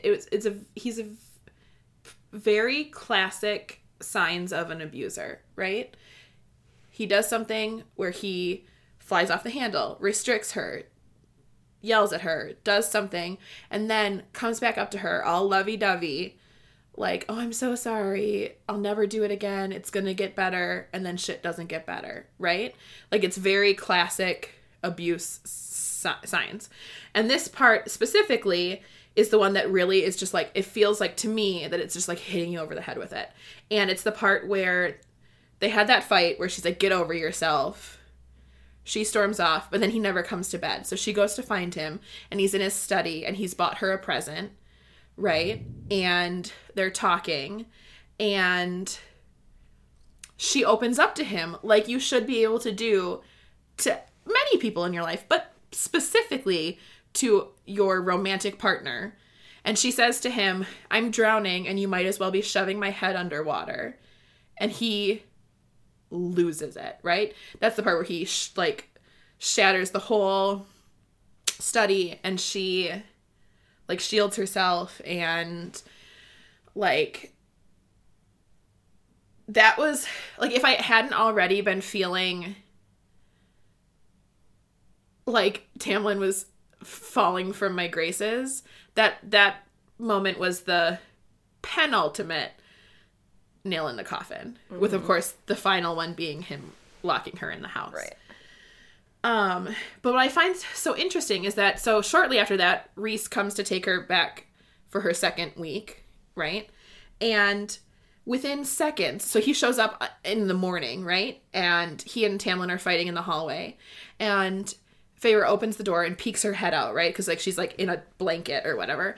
And he turns to her, and within seconds, Rhys sees exactly what's happening, that she's lost a ridiculous amount of weight, that she's wasting away. And he says, like, are you guys running low on food here? Like, why has no one helped you? Right? And like, it goes to what you were saying, right? Of the whole, how he and Tamlin react to Feyre. Mm-hmm. Right? And how they interact with Feyre. Because then, of course, he takes her back, and immediately he starts doing what he does best, which I love, which is, like, trying to get her angry, or trying to get her to snap at him, to, trying like, to just bring out any type of emotion. Yeah. And this time, she can't do it. Like, she just can't do it. And there's the heartbreaking moment where she realizes, like, in his eyes, he's like, come on, like, play with me. Like, do something. And she just can't do it. And every time I'm like, oh my God. Yeah.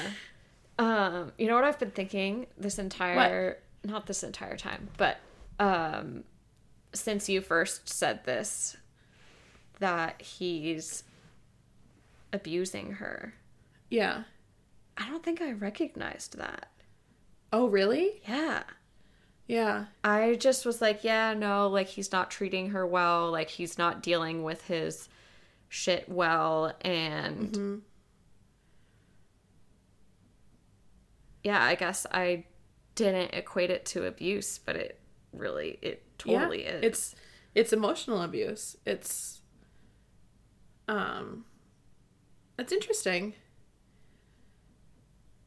I don't think I recognized that right away. I think that was definitely something that came with, like, rereads.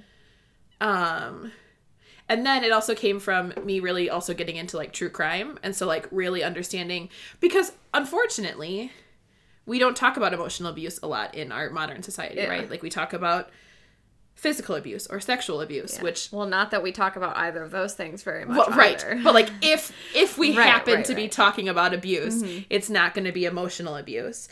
And they're all horrifically detrimental in a variety of ways. But it's something that you see more of if you're, like, into true crime and serial killers and shit like that. So yeah, I don't think I noticed it right away either, but, like, it just, yeah, that's exactly, you know, it's horrific and sad and unfortunately exactly what's happening, you know? So my next note is about Tamlin locking her in the house. And I was trying to think back to the first time I read it. And I think the only thing that I can say about it was I didn't think it would go that far. Like, everything that he was doing to her. Like, I remember the first time I read it just being like, oh my God. Yeah, like, I think I was completely shocked that yeah, that occurred.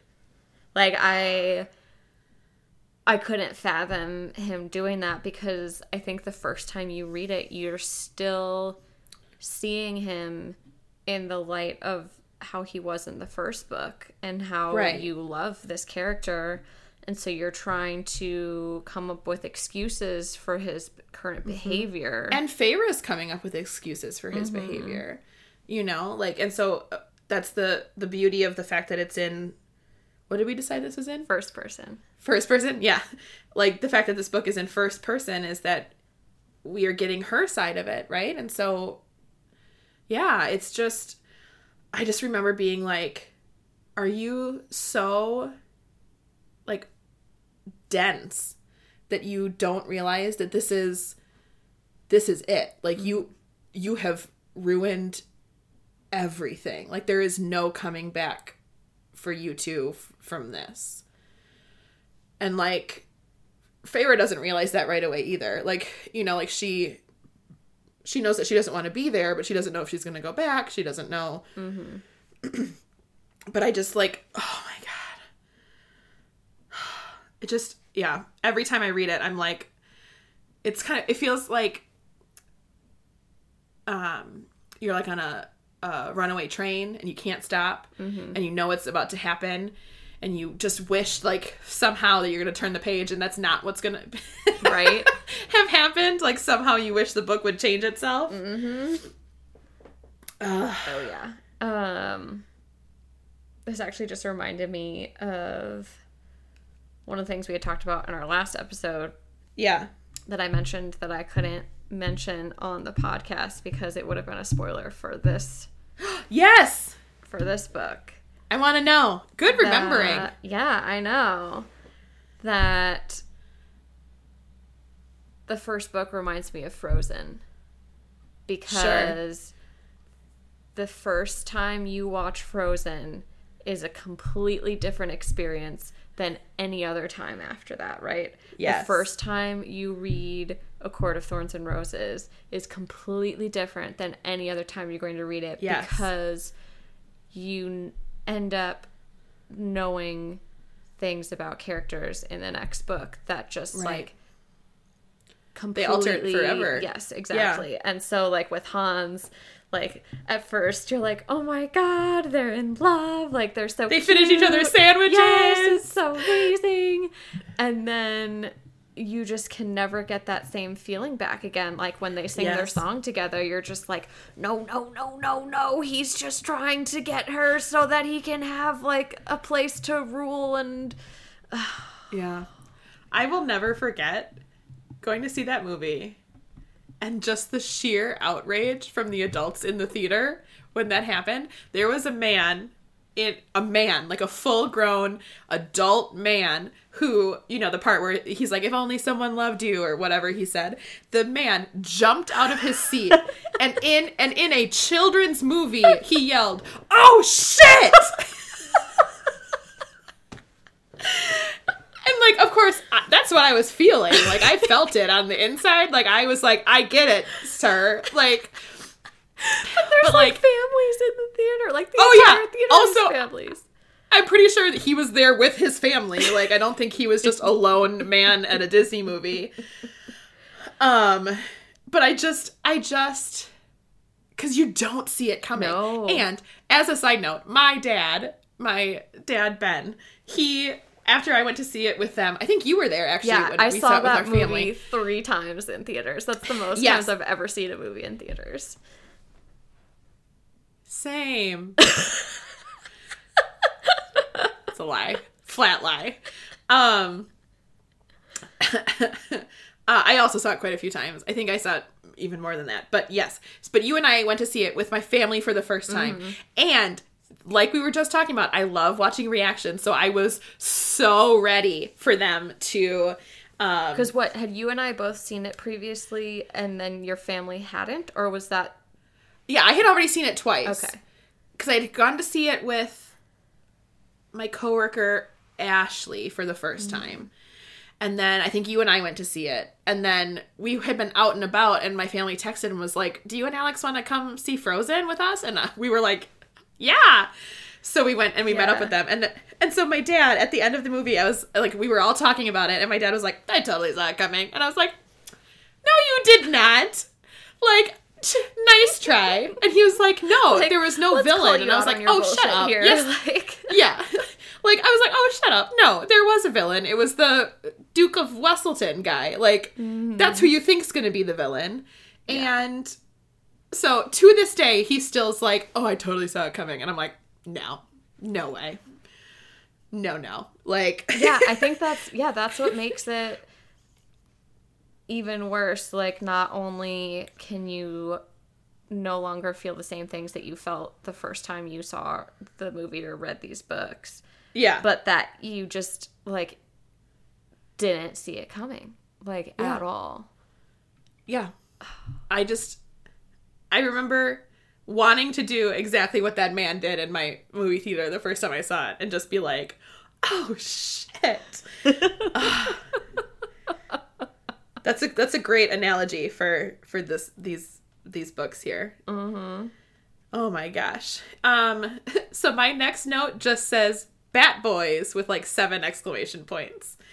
So was that when we were first introduced to Cassian and Azriel? So that was the first time that we're introduced to them by name, right? So like she, at least this point here, because this is the point where they're about to have dinner together, right? And so like the night before she had heard them talking, but like she never like was like actually introduced to them. Right. And this was the moment. It's so funny because it's not the first time that you hear Cassian talk, but it's like the first time Cassian is talking to Feyre, and like that. I was like, I love him. He's perfect. He's amazing. And she so it says it starts with Rhys at the end of one chapter and then goes into the next one. And Rhys is like, they're trading the thought for a thought thing, right? And she gave him 5. Yes. Yeah, me too. And she gave him 5. And he's like, that's 5. I owe you more, but we're going to do that later.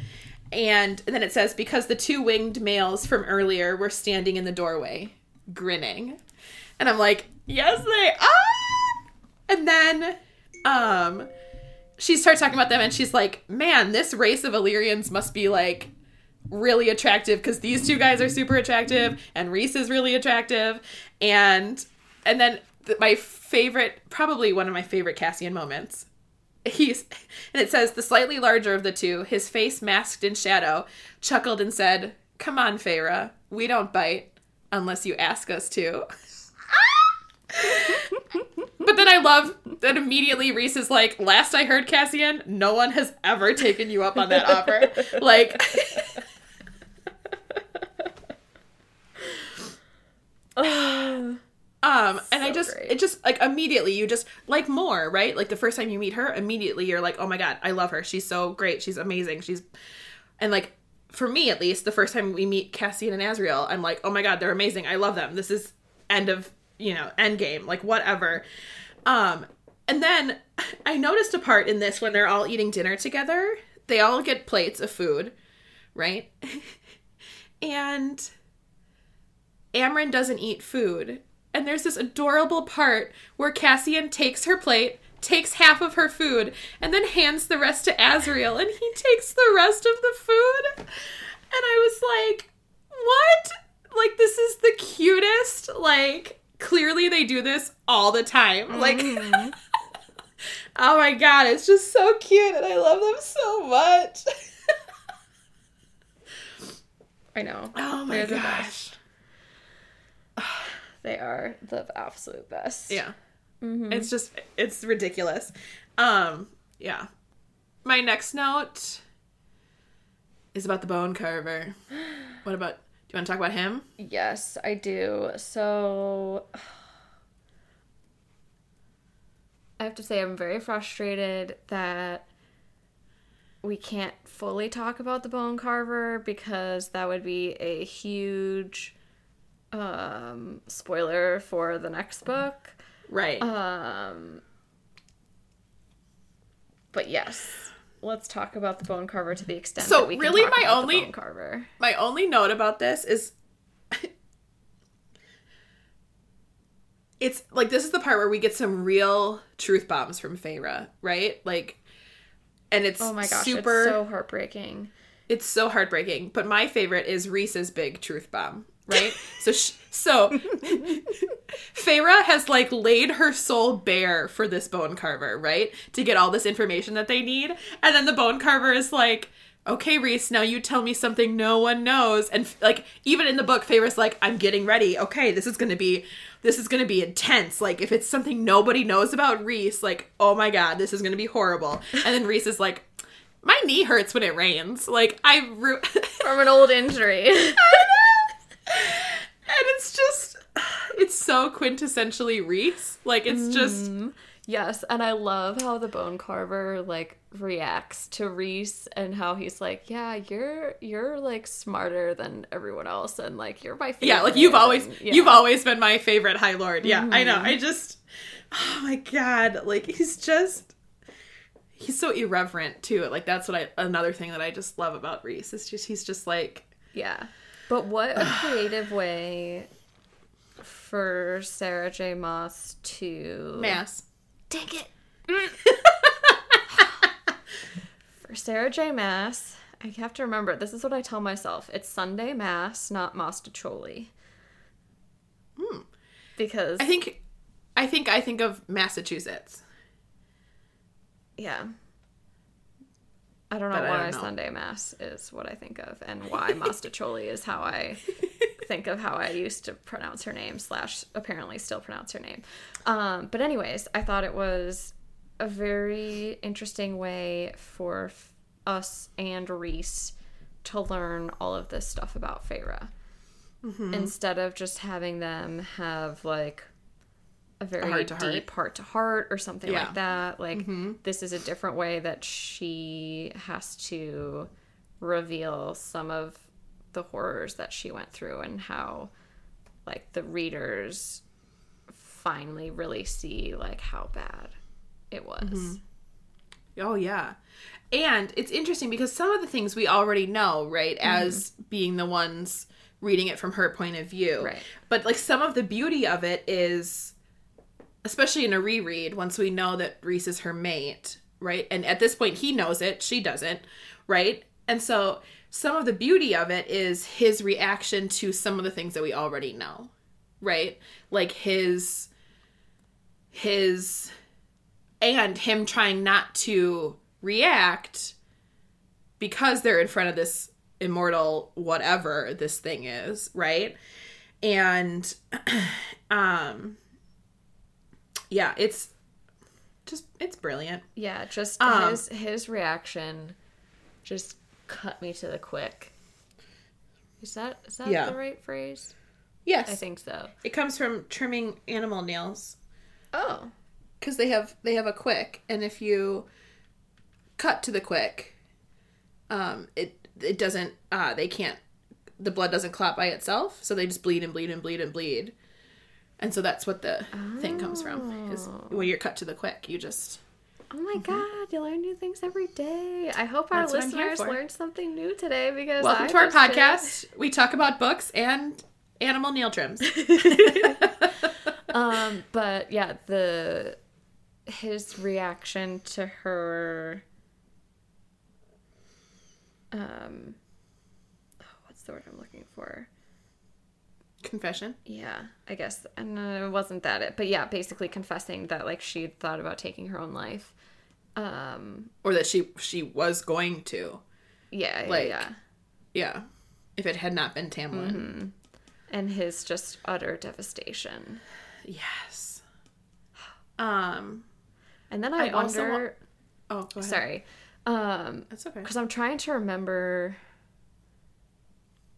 the first time we read this book, that I think I was completely taken by surprise when you find out that they're mates. Like, I don't think I saw it coming at all, even though there are like a ton of signs that like there's something more between them, and that their bond isn't just like their bargain bond.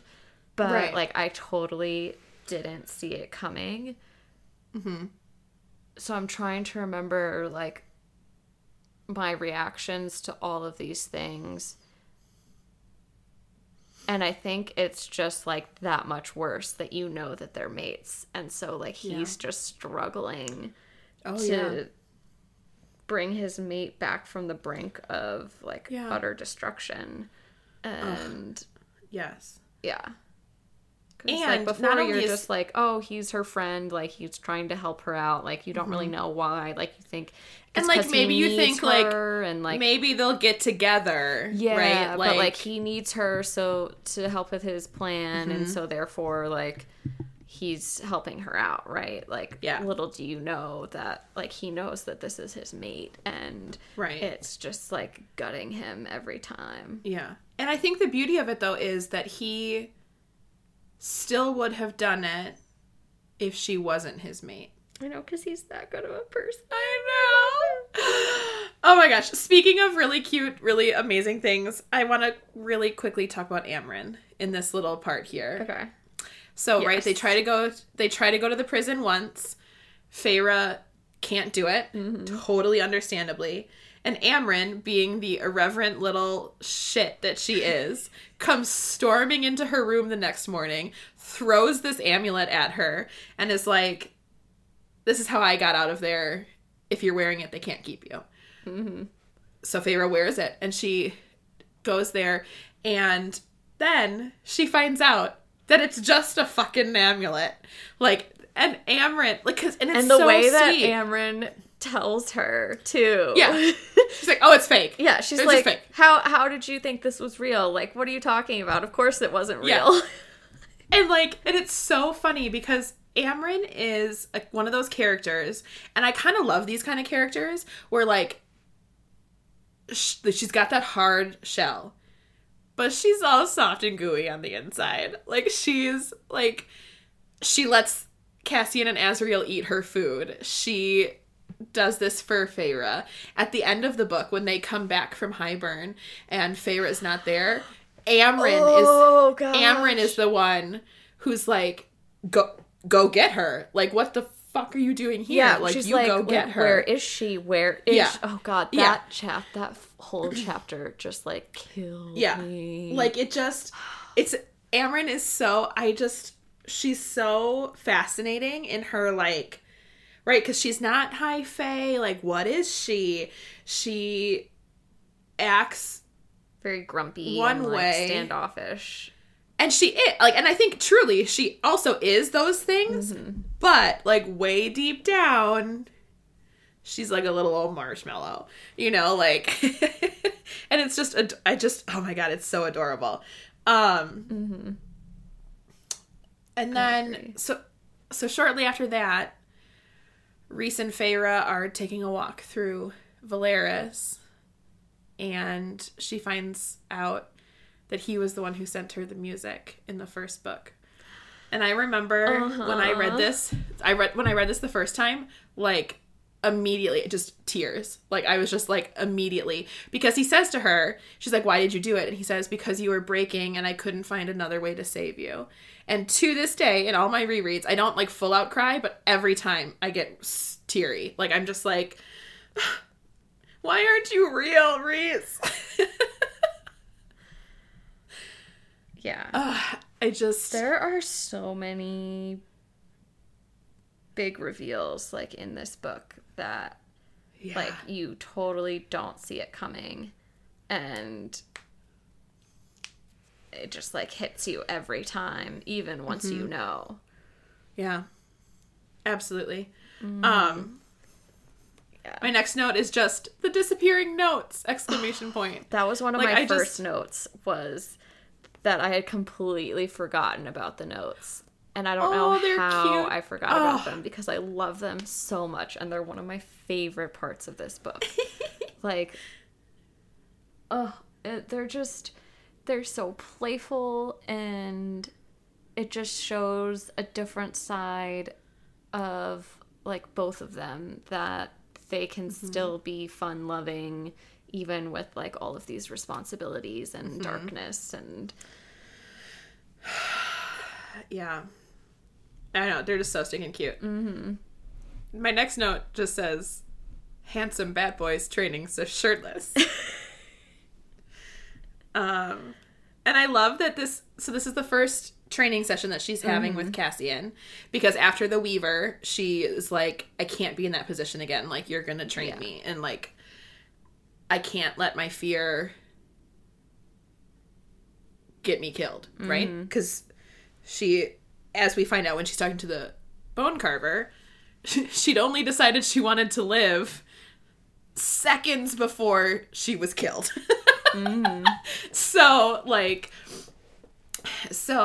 And she's slowly starting to remember that she does want to be alive, right? Like, things got so bad when she was in the spring court that she, like, forgot that she even wanted to be alive, right? So they're training, and I just love the part where she's like she and Cassian, like, take a break, and they're, like, drinking water, and, like, there's a whole scene where she's just, like, staring at Asriel and Rhys while they're training, and she's like, and they're shirtless, and look at their tattoos and their stomach muscles, and but then she has this moment, and this is the first time since Under the Mountain that she sees the painting in her mind, and she has this whole plan for, like, how she would do it, and then it, like, even in the book it says, and then it was gone, like, you know, like, but it was yet another instance where you're like, oh, she's slowly she's healing. And then she starts sparring with Cassian again, and we have that meltdown. Oh my god, heartbreaking moment where she gets really into these punches. All of a sudden she realizes that she's burned through her padding, and Cassian is still letting her punch him, even though she's probably burning him every time she hits him. I love him. And I know. and she stops, and she's like, he's like, I'm okay. Like, if you need to keep going, like, I'll do it for you. And she's like, it should have been me. Like, I killed those people. It should have been me. And, like, and then Rhys comes over, and he's like, I have two nightmares. One where I'm back servicing Amarantha, or Cassian or Asriel are doing it. And the other one is you dying, right? Like, in that moment. And then they have that beautiful moment where he, like, puts the darkness around her to, like, show her that it doesn't have to be scary. And then my favorite part is when she opens her eyes and she's like, oh my god, you're still shirtless. Like, put a fucking shirt on. And he says to her, does it make you uncomfortable? And then she says back, oh, Feyre, I love you so much. She says back, I'm surprised there aren't more mirrors in this house, since you seem to love looking at yourself so much. And then here's another one of my favorite Cass and Az moments, because then it says, Asriel launched into a coughing fit, and Cassian just turned away, a hand clamped over his mouth. And one of the things that I love about Sarah J. Maas's writing is that it is very visual. Like, I have she describes things so well that I can see it as clear as if I was watching a movie. And, like, I can just see Asriel being like, and Cassian just, like, turning away with his hand over his mouth, like, oh, like, I can't laugh, like, I can't. For all those people who can't see her, meaning everyone but me, Ellen was just acting this out with, like, her hand in a fist over her mouth. But, like, it's so clear to me. Like, I can see it crystal clear. But then the next part is something that I can also see crystal clear in my mind. Okay. Is there's shortly afterwards, she has this memory of going out with the Court of Dreams, and they go out to this bar. And she describes, and this is the part, I think this is really the part where, like, I was excited by the idea of Asriel, like, when you first meet him. But, like, you only get glimpses of him, right? Because he's the more mysterious one, right? But this is the part where I think I found myself being like, oh, I also love Asriel. And she and Asriel sat at the table picking out people that they thought were going to try to hit on Rhys. And yes, when they were at the bar. Oh, that's right. They were making bets. And then she mentions that Az wins every round. Like, he just... And of course he does, right? He's a spy master. Like, but like this whole scene, like I can see, like in my mind's eye, like Amren wasn't there, not surprisingly. Mor and Cassian are probably on the dance floor. Feyre and Asriel are sitting at this table, staring at Rhys sitting at the bar.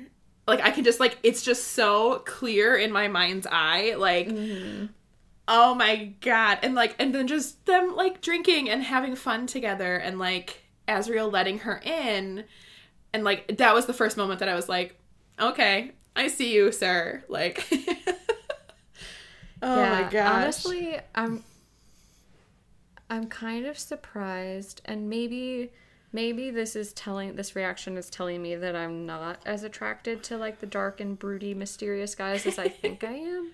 Okay. Because I just don't have that same love for Asriel. Like, it's so much more Cassian for me than it is for Asriel. That makes me question, like, if my tastes are changing as I'm getting older. They certainly might be. Like, maybe things change. I don't need the bad boy anymore. But you want the... It's funny that you say that, because my next note's about Cassian. Because this is the part where they're about to go to the summer court, and Cassian's like, take me with you. And then Rhys is like, no, you've been banned forever. And Cassian's like, I wrecked one building. Like, yes. I just can't. I just love him so much. I know. It's ridiculous. I wrecked one building, and I can't ever go back. So, let's talk about the summer court. Okay. Because there's so much to talk about. So, for me, this time, I, like, just wanted to get through that. Like, I don't know why, because I've never had that reaction before reading it, but I was like, just get me through this. Like, I really don't want to read this part. Interesting. And I think maybe part of it is because I was really feeling, like, Tarquin and remembering what Rhys did for him under the mountain and being like so disappointed for them that like they could be building this alliance and friendship, and that this seemed like another person who could be like similar to the Court of Dreams, where they seem so different than all the other characters that you meet, and like so much better that he could like be their equal, and then and they have to steal from him. Yeah. So it's just like, no, I don't like this. Like, let's just move on. It is heartbreaking. And it's heartbreaking for other things like Rhys being jealous of Tarquin because Tarquin gets to be neutral, and him being jealous because Feyre smiled at him, and it's so, I'm very intrigued by Tarquin, especially in this part, because I definitely agree with Feyre. Like, he does seem like he'd be very easy to love, and seems like he'd fit in really well with the Court of Dreams. Like, you know, and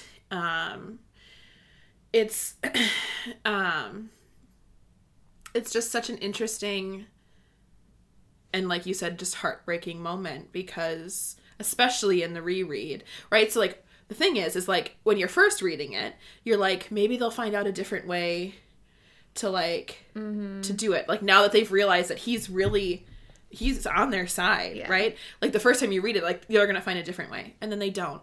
And you find out that he's going to send them these blood rubies that make them enemies forever. And so anytime you read it after that, it's just all the more heartbreaking, because Rhys has to be the person that the world thinks he is.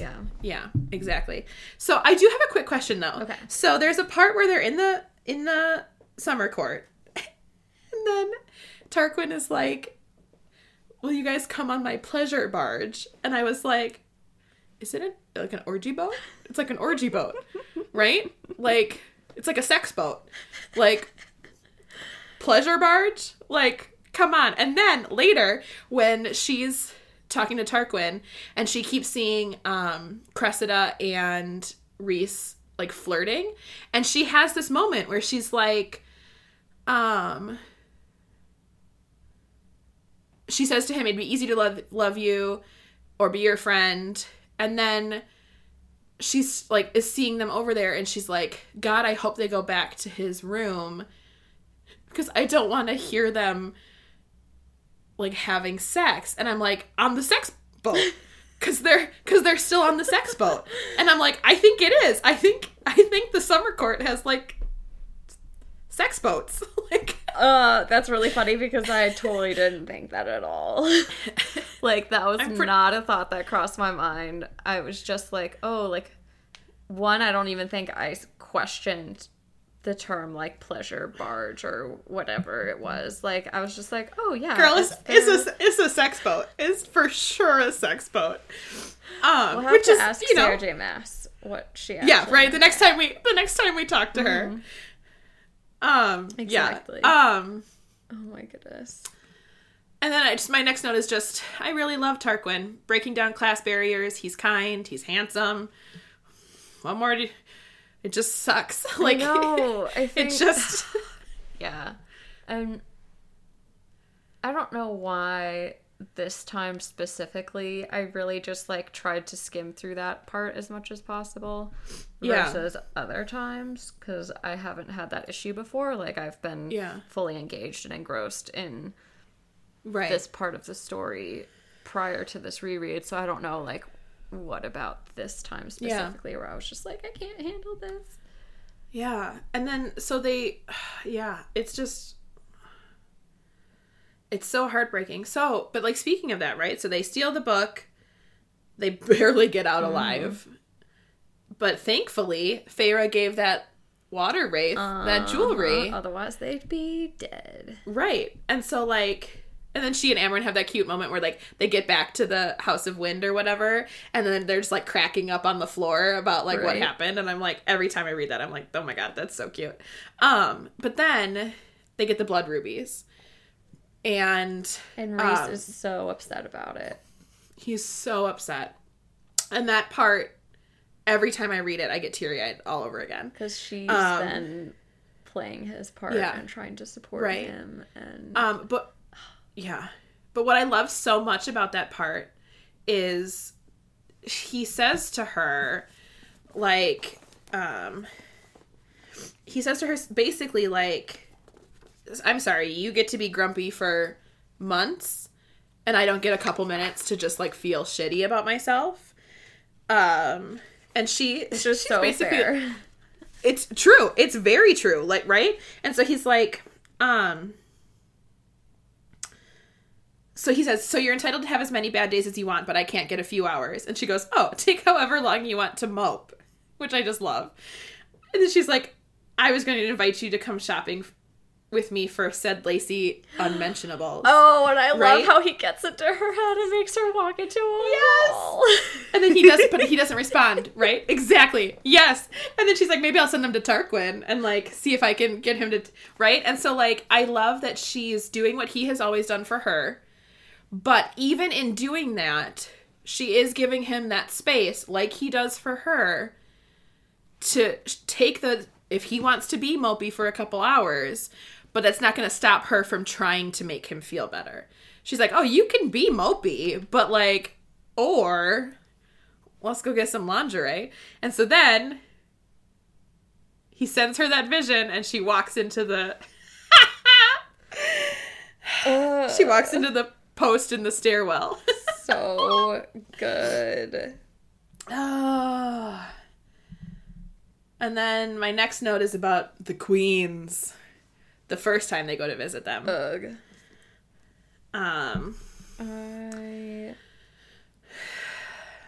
Yeah. She just, even though you really don't end up knowing a lot about the queens, there's just something about them that, like, you really just dislike from the get-go. Well, it's like, yeah, I mean, right? It's like right in that moment where they like winnow in and they're like, oh, we're probably not going to help you. And then they're like, what about this territory? And they're like, I guess that's your job. And it's like, no! No! It's that whole greater good thing. Like, I'm not okay with it. I would be a very bad ruler. Like, like I would not be able to be making those calls. Like, you and me both. Yeah. Now I'm thinking of The Incredibles. I'm the greatest good you're ever gonna get. The public's in danger. My dinner's in danger. My evening's in danger. Oh. Man, we're quoting a lot of stuff today. We're doing really well. I'm really proud of us. Yeah, and I only had to ask you about one of them. The others I either brought up myself or we're doing you. well. Yeah. We're doing well. My next note is just Elaine! Exclamation point. When she's like, when they leave and she's like, I hope they all burn in hell. Right? And I'm like, so out of character for her. You know, it's just these little snippets of these sisters that... That, like, yes, this book really allows you to see a new side of them and really changes your perspective on them and how you feel about them. Yeah, because you see it a smidge right at the end, right, when she goes back to the human realm. And then you get to see them... Yeah, I totally agree.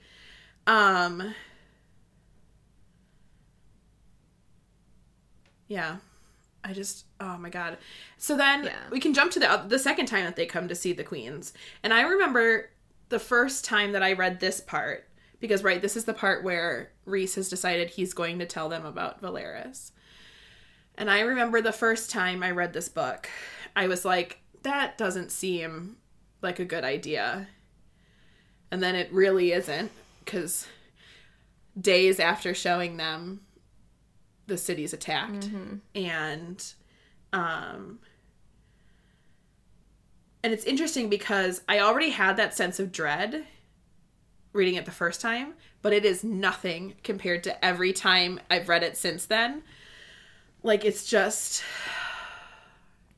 so much worse every time I read it. Honestly, I have a much bigger sense of dread about them planning for Hybern than I do for Valeris.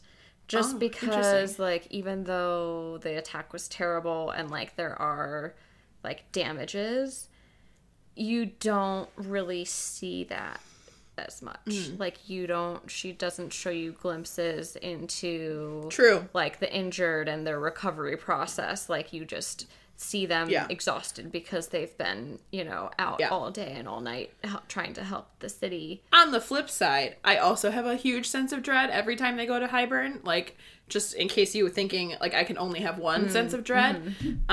There's definitely two dreads. I wish that they hadn't killed the Golden Queen, because I think she was very interesting. I agree. And clearly she was the one who was swayed by Rhys's beautiful letter. It's just another reason he's perfect. It's a little ridiculous. I know. Let me try to persuade the queens of the human realm to help me by telling them about my love this for woman this I love. Woman who used to be a human. Yeah. I know. So good. Yeah. So then I have some notes about, like, the Court of Nightmares, and I'm like, Starfall, but we talked about that already. And then I want to talk about Tamlin and his dad and brothers and what they did, and then Rhys and what his dad did. I have a little funny interaction. I've got some stuff about them being mates, and then kind of just the end. Yeah. That sounds good. So, want to do it in that order? Yeah. Just do it a bit more, like, chronologically at this point. Perfect. Yeah. So, Court of Nightmares. Girl. Every time I read that scene, I'm like, woo! Because, first of all, whew! Yes. Like, you need a fan. Like, whoa. Oh, yeah. That's, well, it's like, it's the most explicit scene to date in this series, I would say. Or, like, just most, like, detailed, I think. It's also very, yes, I do agree with that. But it's also, so, like, there have been sex scenes up until this point. But this one is the one, like, nothing comes of it. Like, it's like a teasing scene, right? Like, they both get hot and bothered, but then they have to, like, leave, right? Like, so there's no, pardon my bad choice of words, but there's no climax. Like, there's no, like, I mean it literally. Yeah. And I mean, I guess technically also literally, but, like, it's just the teasing. And then they're like, but it's also just, it is really fun, especially since we know that this is not who they are, like, actually. It's really fun to see them playing these characters. And, like, this, like, the description of Cassian and Azriel walking in with their, like, armor on. And then there's even a part where Feyre's like, somehow their shoulders are even more broad. Like, I know, like, and how like, more badass can you get? Right? And then there's, like, she's like, wait, there's a moment where she's like, wait, like, most Illyrians have one siphon, and Cassian and Azriel each have 7. They have 7 siphons. And it's like, what? Oh my gosh. And it's just like, whoa. I know. They're just they're all just so cool. Like, if I could be them, I would. Except for maybe just, like, avoid their pasts, but right, like, if I could be them currently. Yes, exactly. Yeah. But then also, like, the lengths that they're willing to go to. Yeah. Really are demonstrated in, like, the relationships that they keep and the places that they make themselves go. The Court of Nightmares. The lengths that they go to. That's also part of why him giving up Valeris is so hard for me, because of all the things that he did to protect Valeris and all the things that everybody else in his court has done to protect Valeris. Well, not to mention, like, all of his ancestors too. Right. But it's like, and I do understand that it was the risk that they had to take. Like, I do understand that, but it just is heartbreaking every time. Like, it just, ugh. Yeah. So then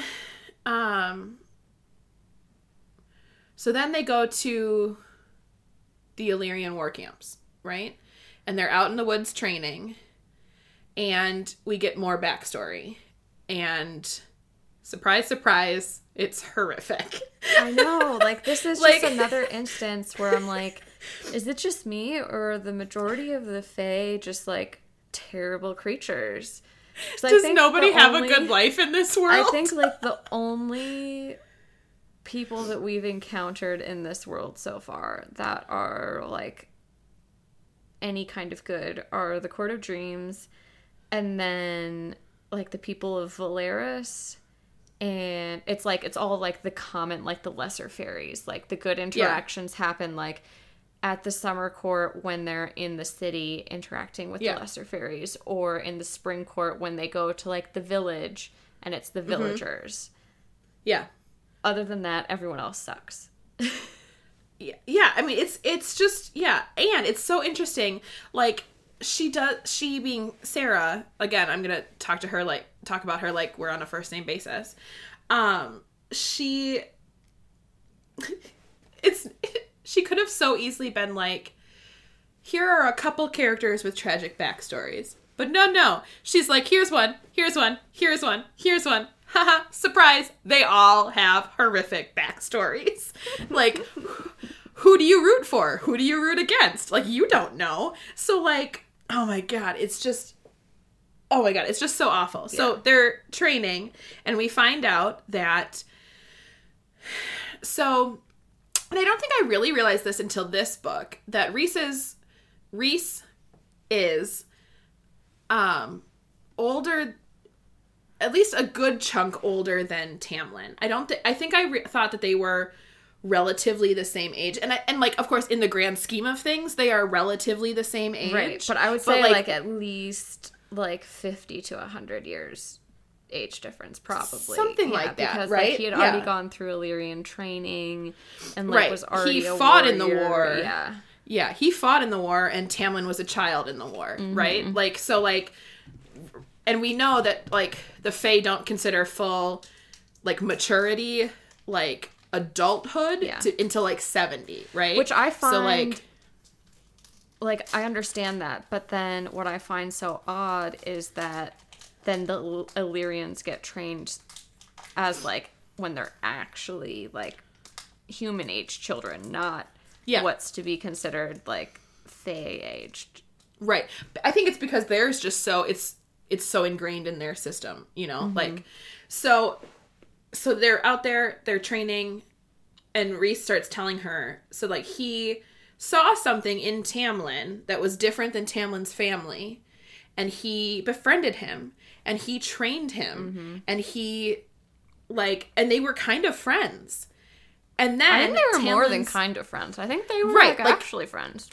Yeah, which is even worse. Like, it's even worse. Because then Tamlin's dickhead of a father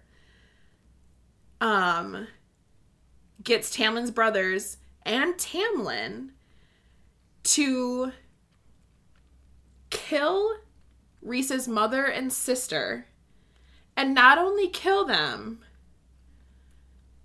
but take their wings. And, like... And he did it from the information that Rhys had given Tamlin. Yes, and the most heartbreaking little bit of it, we find out, is that Rhys was supposed to meet them halfway. So he could have been there. And he could have been there. Saved them. And, of course, it's not his fault. But, like, we all know Rhys well enough to know that he 1,000% blames himself. Like, he should have been able to tell his friend, oh, yeah, my mom and sister are coming to visit. And nothing should have happened, right? Like, and he should have been able to say, you guys will be fine, just come the whole way. Like, I am going to train instead. And they should have been fine. And so it just, right? So it's just horrific. And then, so then Rhys and his dad are like, fine, we're going to go kill Tamlin's dad and at least Tamlin's brothers. And I think Rhys was like, we're not going to kill Tamlin. Like, he understood that Tamlin was kind of roped into it.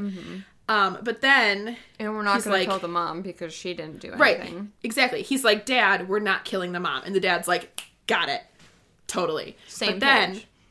Yeah. Just kidding. But then Rhys kills Tamlin's brothers. Rhys's dad goes to kill Tamlin's dad. And then he fucking kills his mom. And Rhys is like, whoa, dude! Like, that's... That's how I picture it in my head. I think probably legitimately that's exactly what he said to his dad. He was like, whoa, dude. That's very in character for Rhys, for sure. He's totally a surfer dude, right? Whoa, man.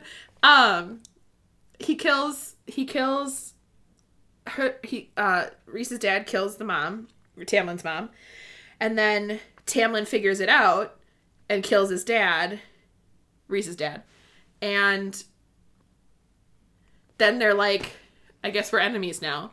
And it's like, oh. And they both become High Lords in that moment, too. I know. And it's just like, oh my god. Like, it's just, can one good thing happen to anybody in this fucking world? Like, I know. Yeah, that's one of the things that makes me question Tamlin. And, like, my view of Tamlin, and that maybe he's a lot better than you think he is, because if Rhys was friends with him, like, look at Rhys's other friends. Like, they're all fantastic people. Yeah. So then you think, well, then there must have been something in Tamlin that could have been a fantastic person. Right. Because he and Rhys are the two sides of the same coin. Remember what I said? Like, that was the point where Tamlin could have stopped going down the road that we see him go down, right? If he had turned away from his family, if he had stayed with Rhys, if he had stayed with the Court of Dreams, or somehow surrounded himself with similar people, that's the road he like, he would have stayed going down the road with Rhys, right? Mm-hmm. Like, Rhys would have helped him. Like, it's so heartbreaking. Like, that's the point where they diverge, you know? Like, it's just awful. I know. But then you're also like, Le Fay are awful too, because super brutal. It's hard to say like, wow, I love Rhys, but he also just like went and killed Tamlin's family because they killed his family, and like, is that really an okay excuse for killing people? Like, I mean, the logical answer is no, but like, I fully understand if someone, especially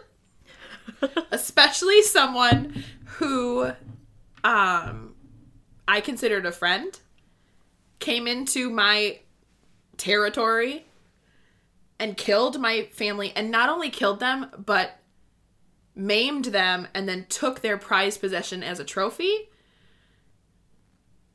Like, okay, in actuality, no, I would not go off and kill them. But NSA listening here, for the record, like, we're not actually planning on murdering anyone. But also, I get it. Like, yeah. It's very different to be part of something that is initiating the killing versus revenge killing. Now, we all know revenge doesn't get you anywhere. It doesn't make you feel better. Mm-hmm. All of that logical stuff. But yeah, like, just go read Sarah Kosloff's books and they'll tell you. Exactly. So, like, that's the thing, right? Is like, we know that logically, but especially if I was Faye, you better believe, yeah, fine. I'll go kill you. Fine. Rude. So yeah, I guess that's fair. It's just hard awful that emotions and rational thought often do not go hand in hand, and in fact are typically blatantly opposing. It's yes.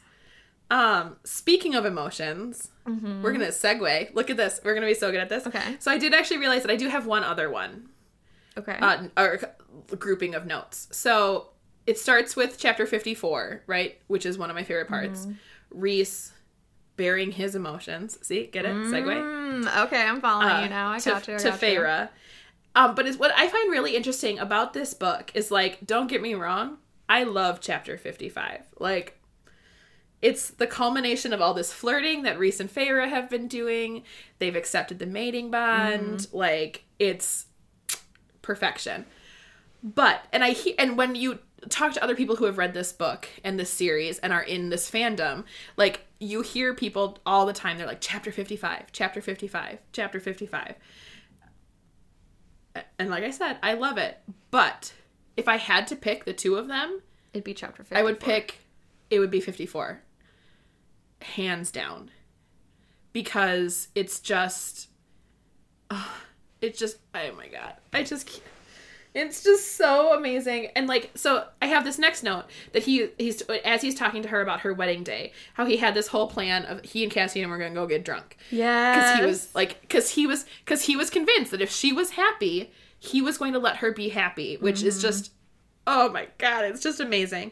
But I had this funny thought this time that I read it. I was like, what if he had already started drinking? What if he had already started drinking before he went to save her? Oh my God. And then just like shows up and he's like slightly wobbly. Right.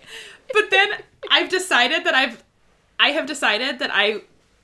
that he was at least a little tipsy, because that's what let him be like, do you know what would be really cool? Like, I picture him, like, of course, he didn't really have time to, like, discuss his plan with Cassian once he heard her panicking. But in my head, I've decided that he and Cassian were both a little tipsy. Okay, so they had actually go out drinking. They had started drinking. Is what you're thinking. And they were both a little tipsy. And Rhys was like, oh my God, Cassian, I think she's freaking out. And then Cassian was probably like, oh my God, you should go save her.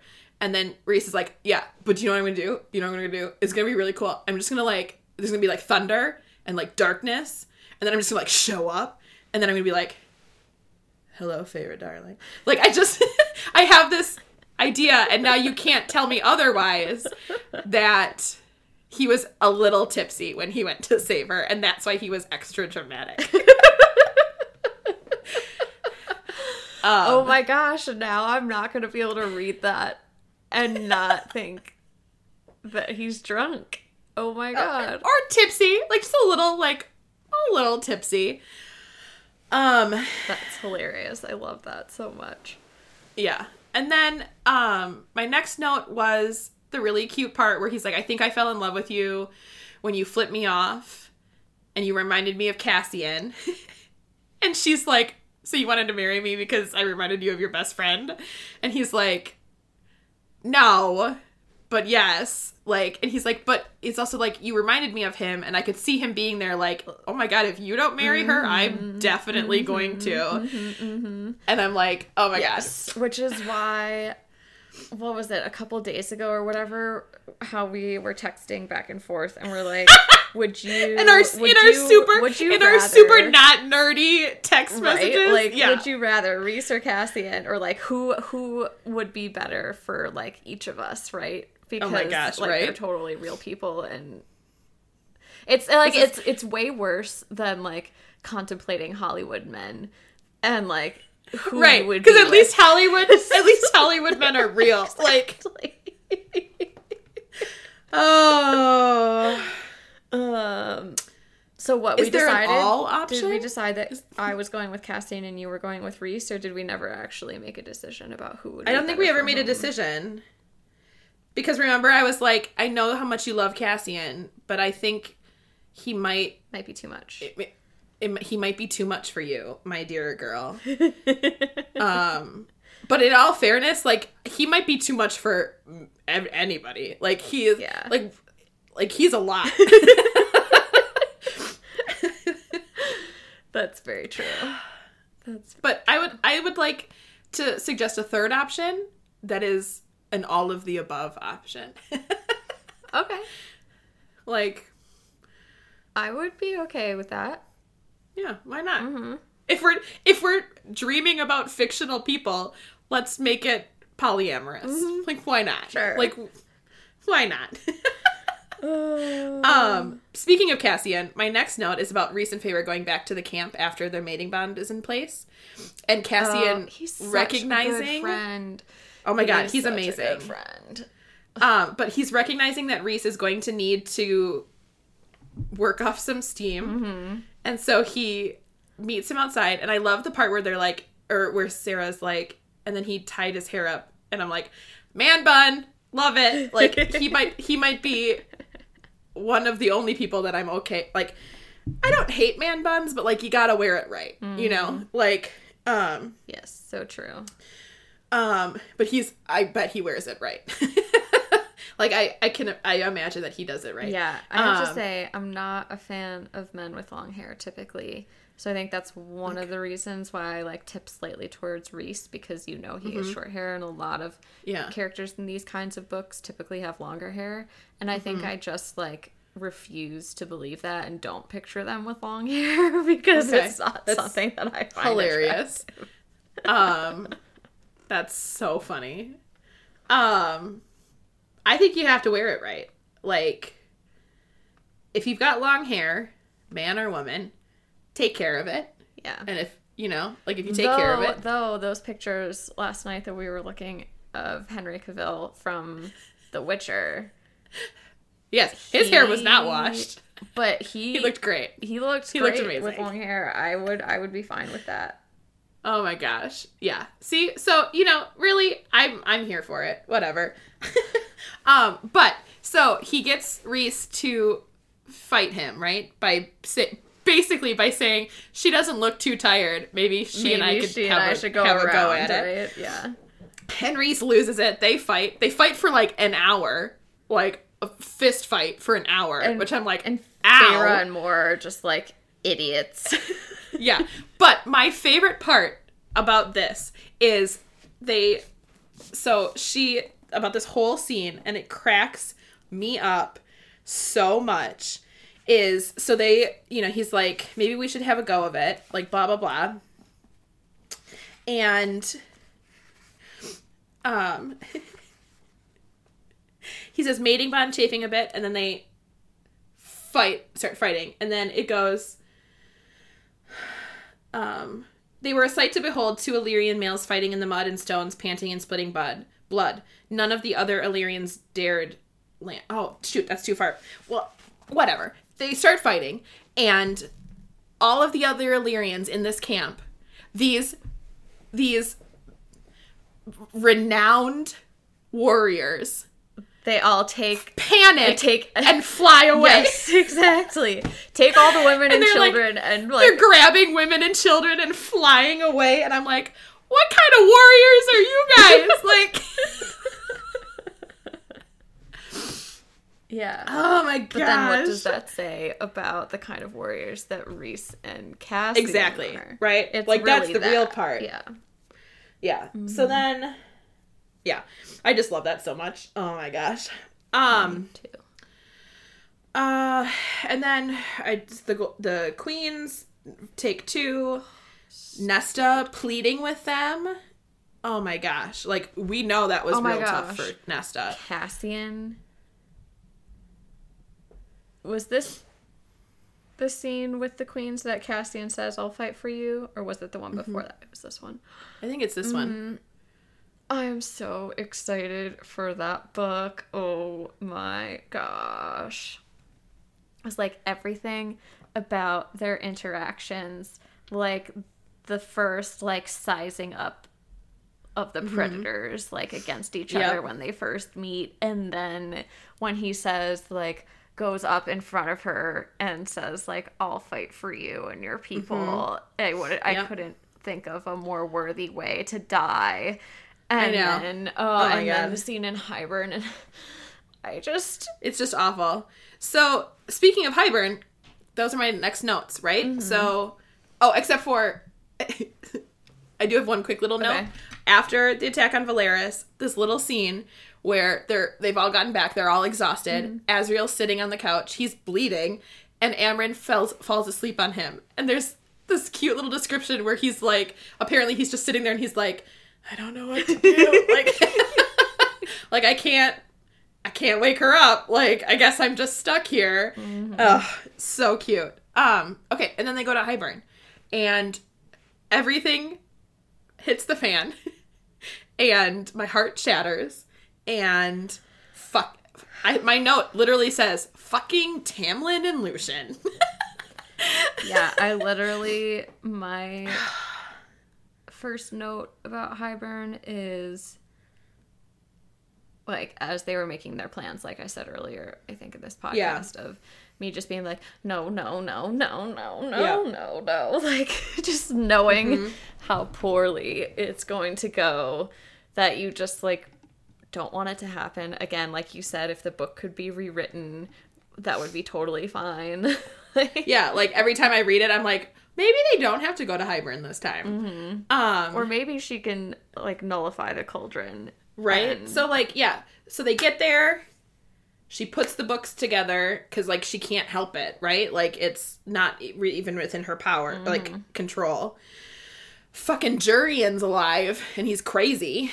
He shoots Asriel. I remember reading that the first time, and I was like, not to be dramatic, but I felt like I had just been shot in the heart. Yeah, that's like, not overly dramatic at all. No, not one bit. I'm very not dramatic as a human being. No. So, like, that's just awful. So then fucking Tamlin and Lucien show up. But, interesting, there's a point where she, like, glares at Tamlin, and then she looks at Lucien, and he won't meet her eyes. Because he knows that this is not right, and he's fucking helpless. And so he has no control. And then her fucking sisters show up.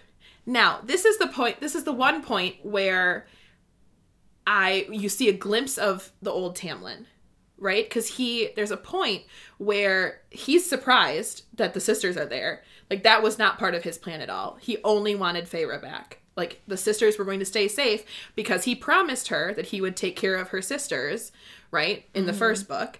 And so then, he and Lucien are shocked by the appearance of the sisters. They're shocked finding out about Ianthe. We're not shocked because we've got that memory of Rhys's. And then all hell breaks loose when the king is like, everybody calm the frack down. And he sends out the light that shreds Cassian's wings. And like... That got me. Again, I think it's not to be dramatic.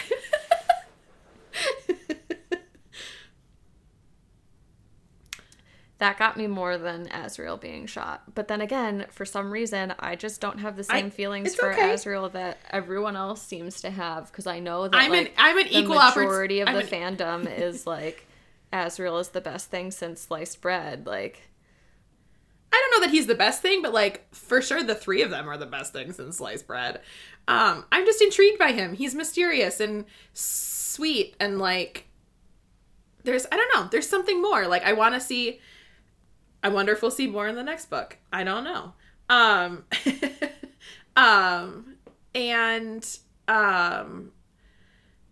Like, it just... And then they put the sisters in the cauldron, and then Lucien and Elaine are mates, and like... I know, so much happens at the end of this book. Like, this is the part where, like, the snowball starts at the top of the mountain, and then all of a sudden it's, like, a huge avalanche. Like, that's what the end of this book is. Like, you're like, Azriel gets shot. Yeah, and it's... Azriel gets shot. It's Lucien and Tamlin. Cassian gets shredded. They're mates. Nesta's something else. The bond, like... Feyre figures out that she can make it... She's so brilliant. Oh my god, I would never, like, have thought of this. She figures out that she can save them by doing this. So she does. It breaks your heart. Like, then you think that the mating bond's broken. Then they leave, but they take the sisters. And then... and then this just they're reminds still there. Me of Olaf retelling the story in Frozen 2. In Frozen 2, at least they have their parents. Their parents are dead. Olaf and I are very similar. I can see that. Let me finish my retelling then. Okay, so then, please continue. So they break the mating bond. Then they disappear. But wait, they take the sisters. Lucian's like, ah! And then she's at the spring court. But then we get a Rhys chapter, and Amren's like, where the fuck is Feyre? And thankfully Azriel seems to be healing, right? Because he took the poison out. So Azriel's fine. What's going on with Cassian? Like, does not look good. Then they're like, go get Feyre. And Rhys is like, I can't. And then Feyre's like, haha, I'm in the spring cart. And that's it. You forgot that she's a high lady. Oh, she's high lady. She's not just a consort. Oh my god. It's just, there's so, like, it's really like the snowball that turns into the avalanche. Like, oh, yeah. It's such an information drop at the end of this book. Oh my god. Because there's so much that happens before this. Like, this book is full of... Yeah. Information. Just things after things after things happening. Like, it's not slow. Like, there's always something new and something more. Yeah. So you get to the end and you're like, there can't possibly be more. And then Sarah J. Maas is like, hold my beer. Yeah, she's like, hold my beer. Let's show you just how many things we can add at the end of this. Oh, gosh. And, yeah. I can't remember when I read this, if the third book was out or not, or if I had to wait to read the third It was book. not, you had to wait because when I read the second book, I had to wait for the third one. So, because I know you read these before I did, so unfortunately, you had to wait even longer than I had to wait, and I had to wait a long time. Yeah. That was excruciating. Because literally, like, the cliffhangers from the last two chapters, like, that recent chapter, like, when you find out that she's their high lady, and Amren and Mor are like, what? Like, we're supposed to be protecting her with our lives, and you're not allowing us to do that? Oh, man. Yeah. So, join us next week. We'll talk about the third book, A Court of Wings and Ruin. And, yeah. So, you can follow us on Twitter at UPMPodOfficial. On Instagram, we're the Uniquely Portable Magic Podcast. And then my favorite is Gmail. And you can send us an email. That's what Gmail is. Really? Oh, I had no idea. Yeah. Surprise, surprise. And that is uniquelyportablemagicpodcast@gmail.com. So we look forward to seeing you next week. Well, seeing you. Whatever. You guys know what I'm talking about. Bye!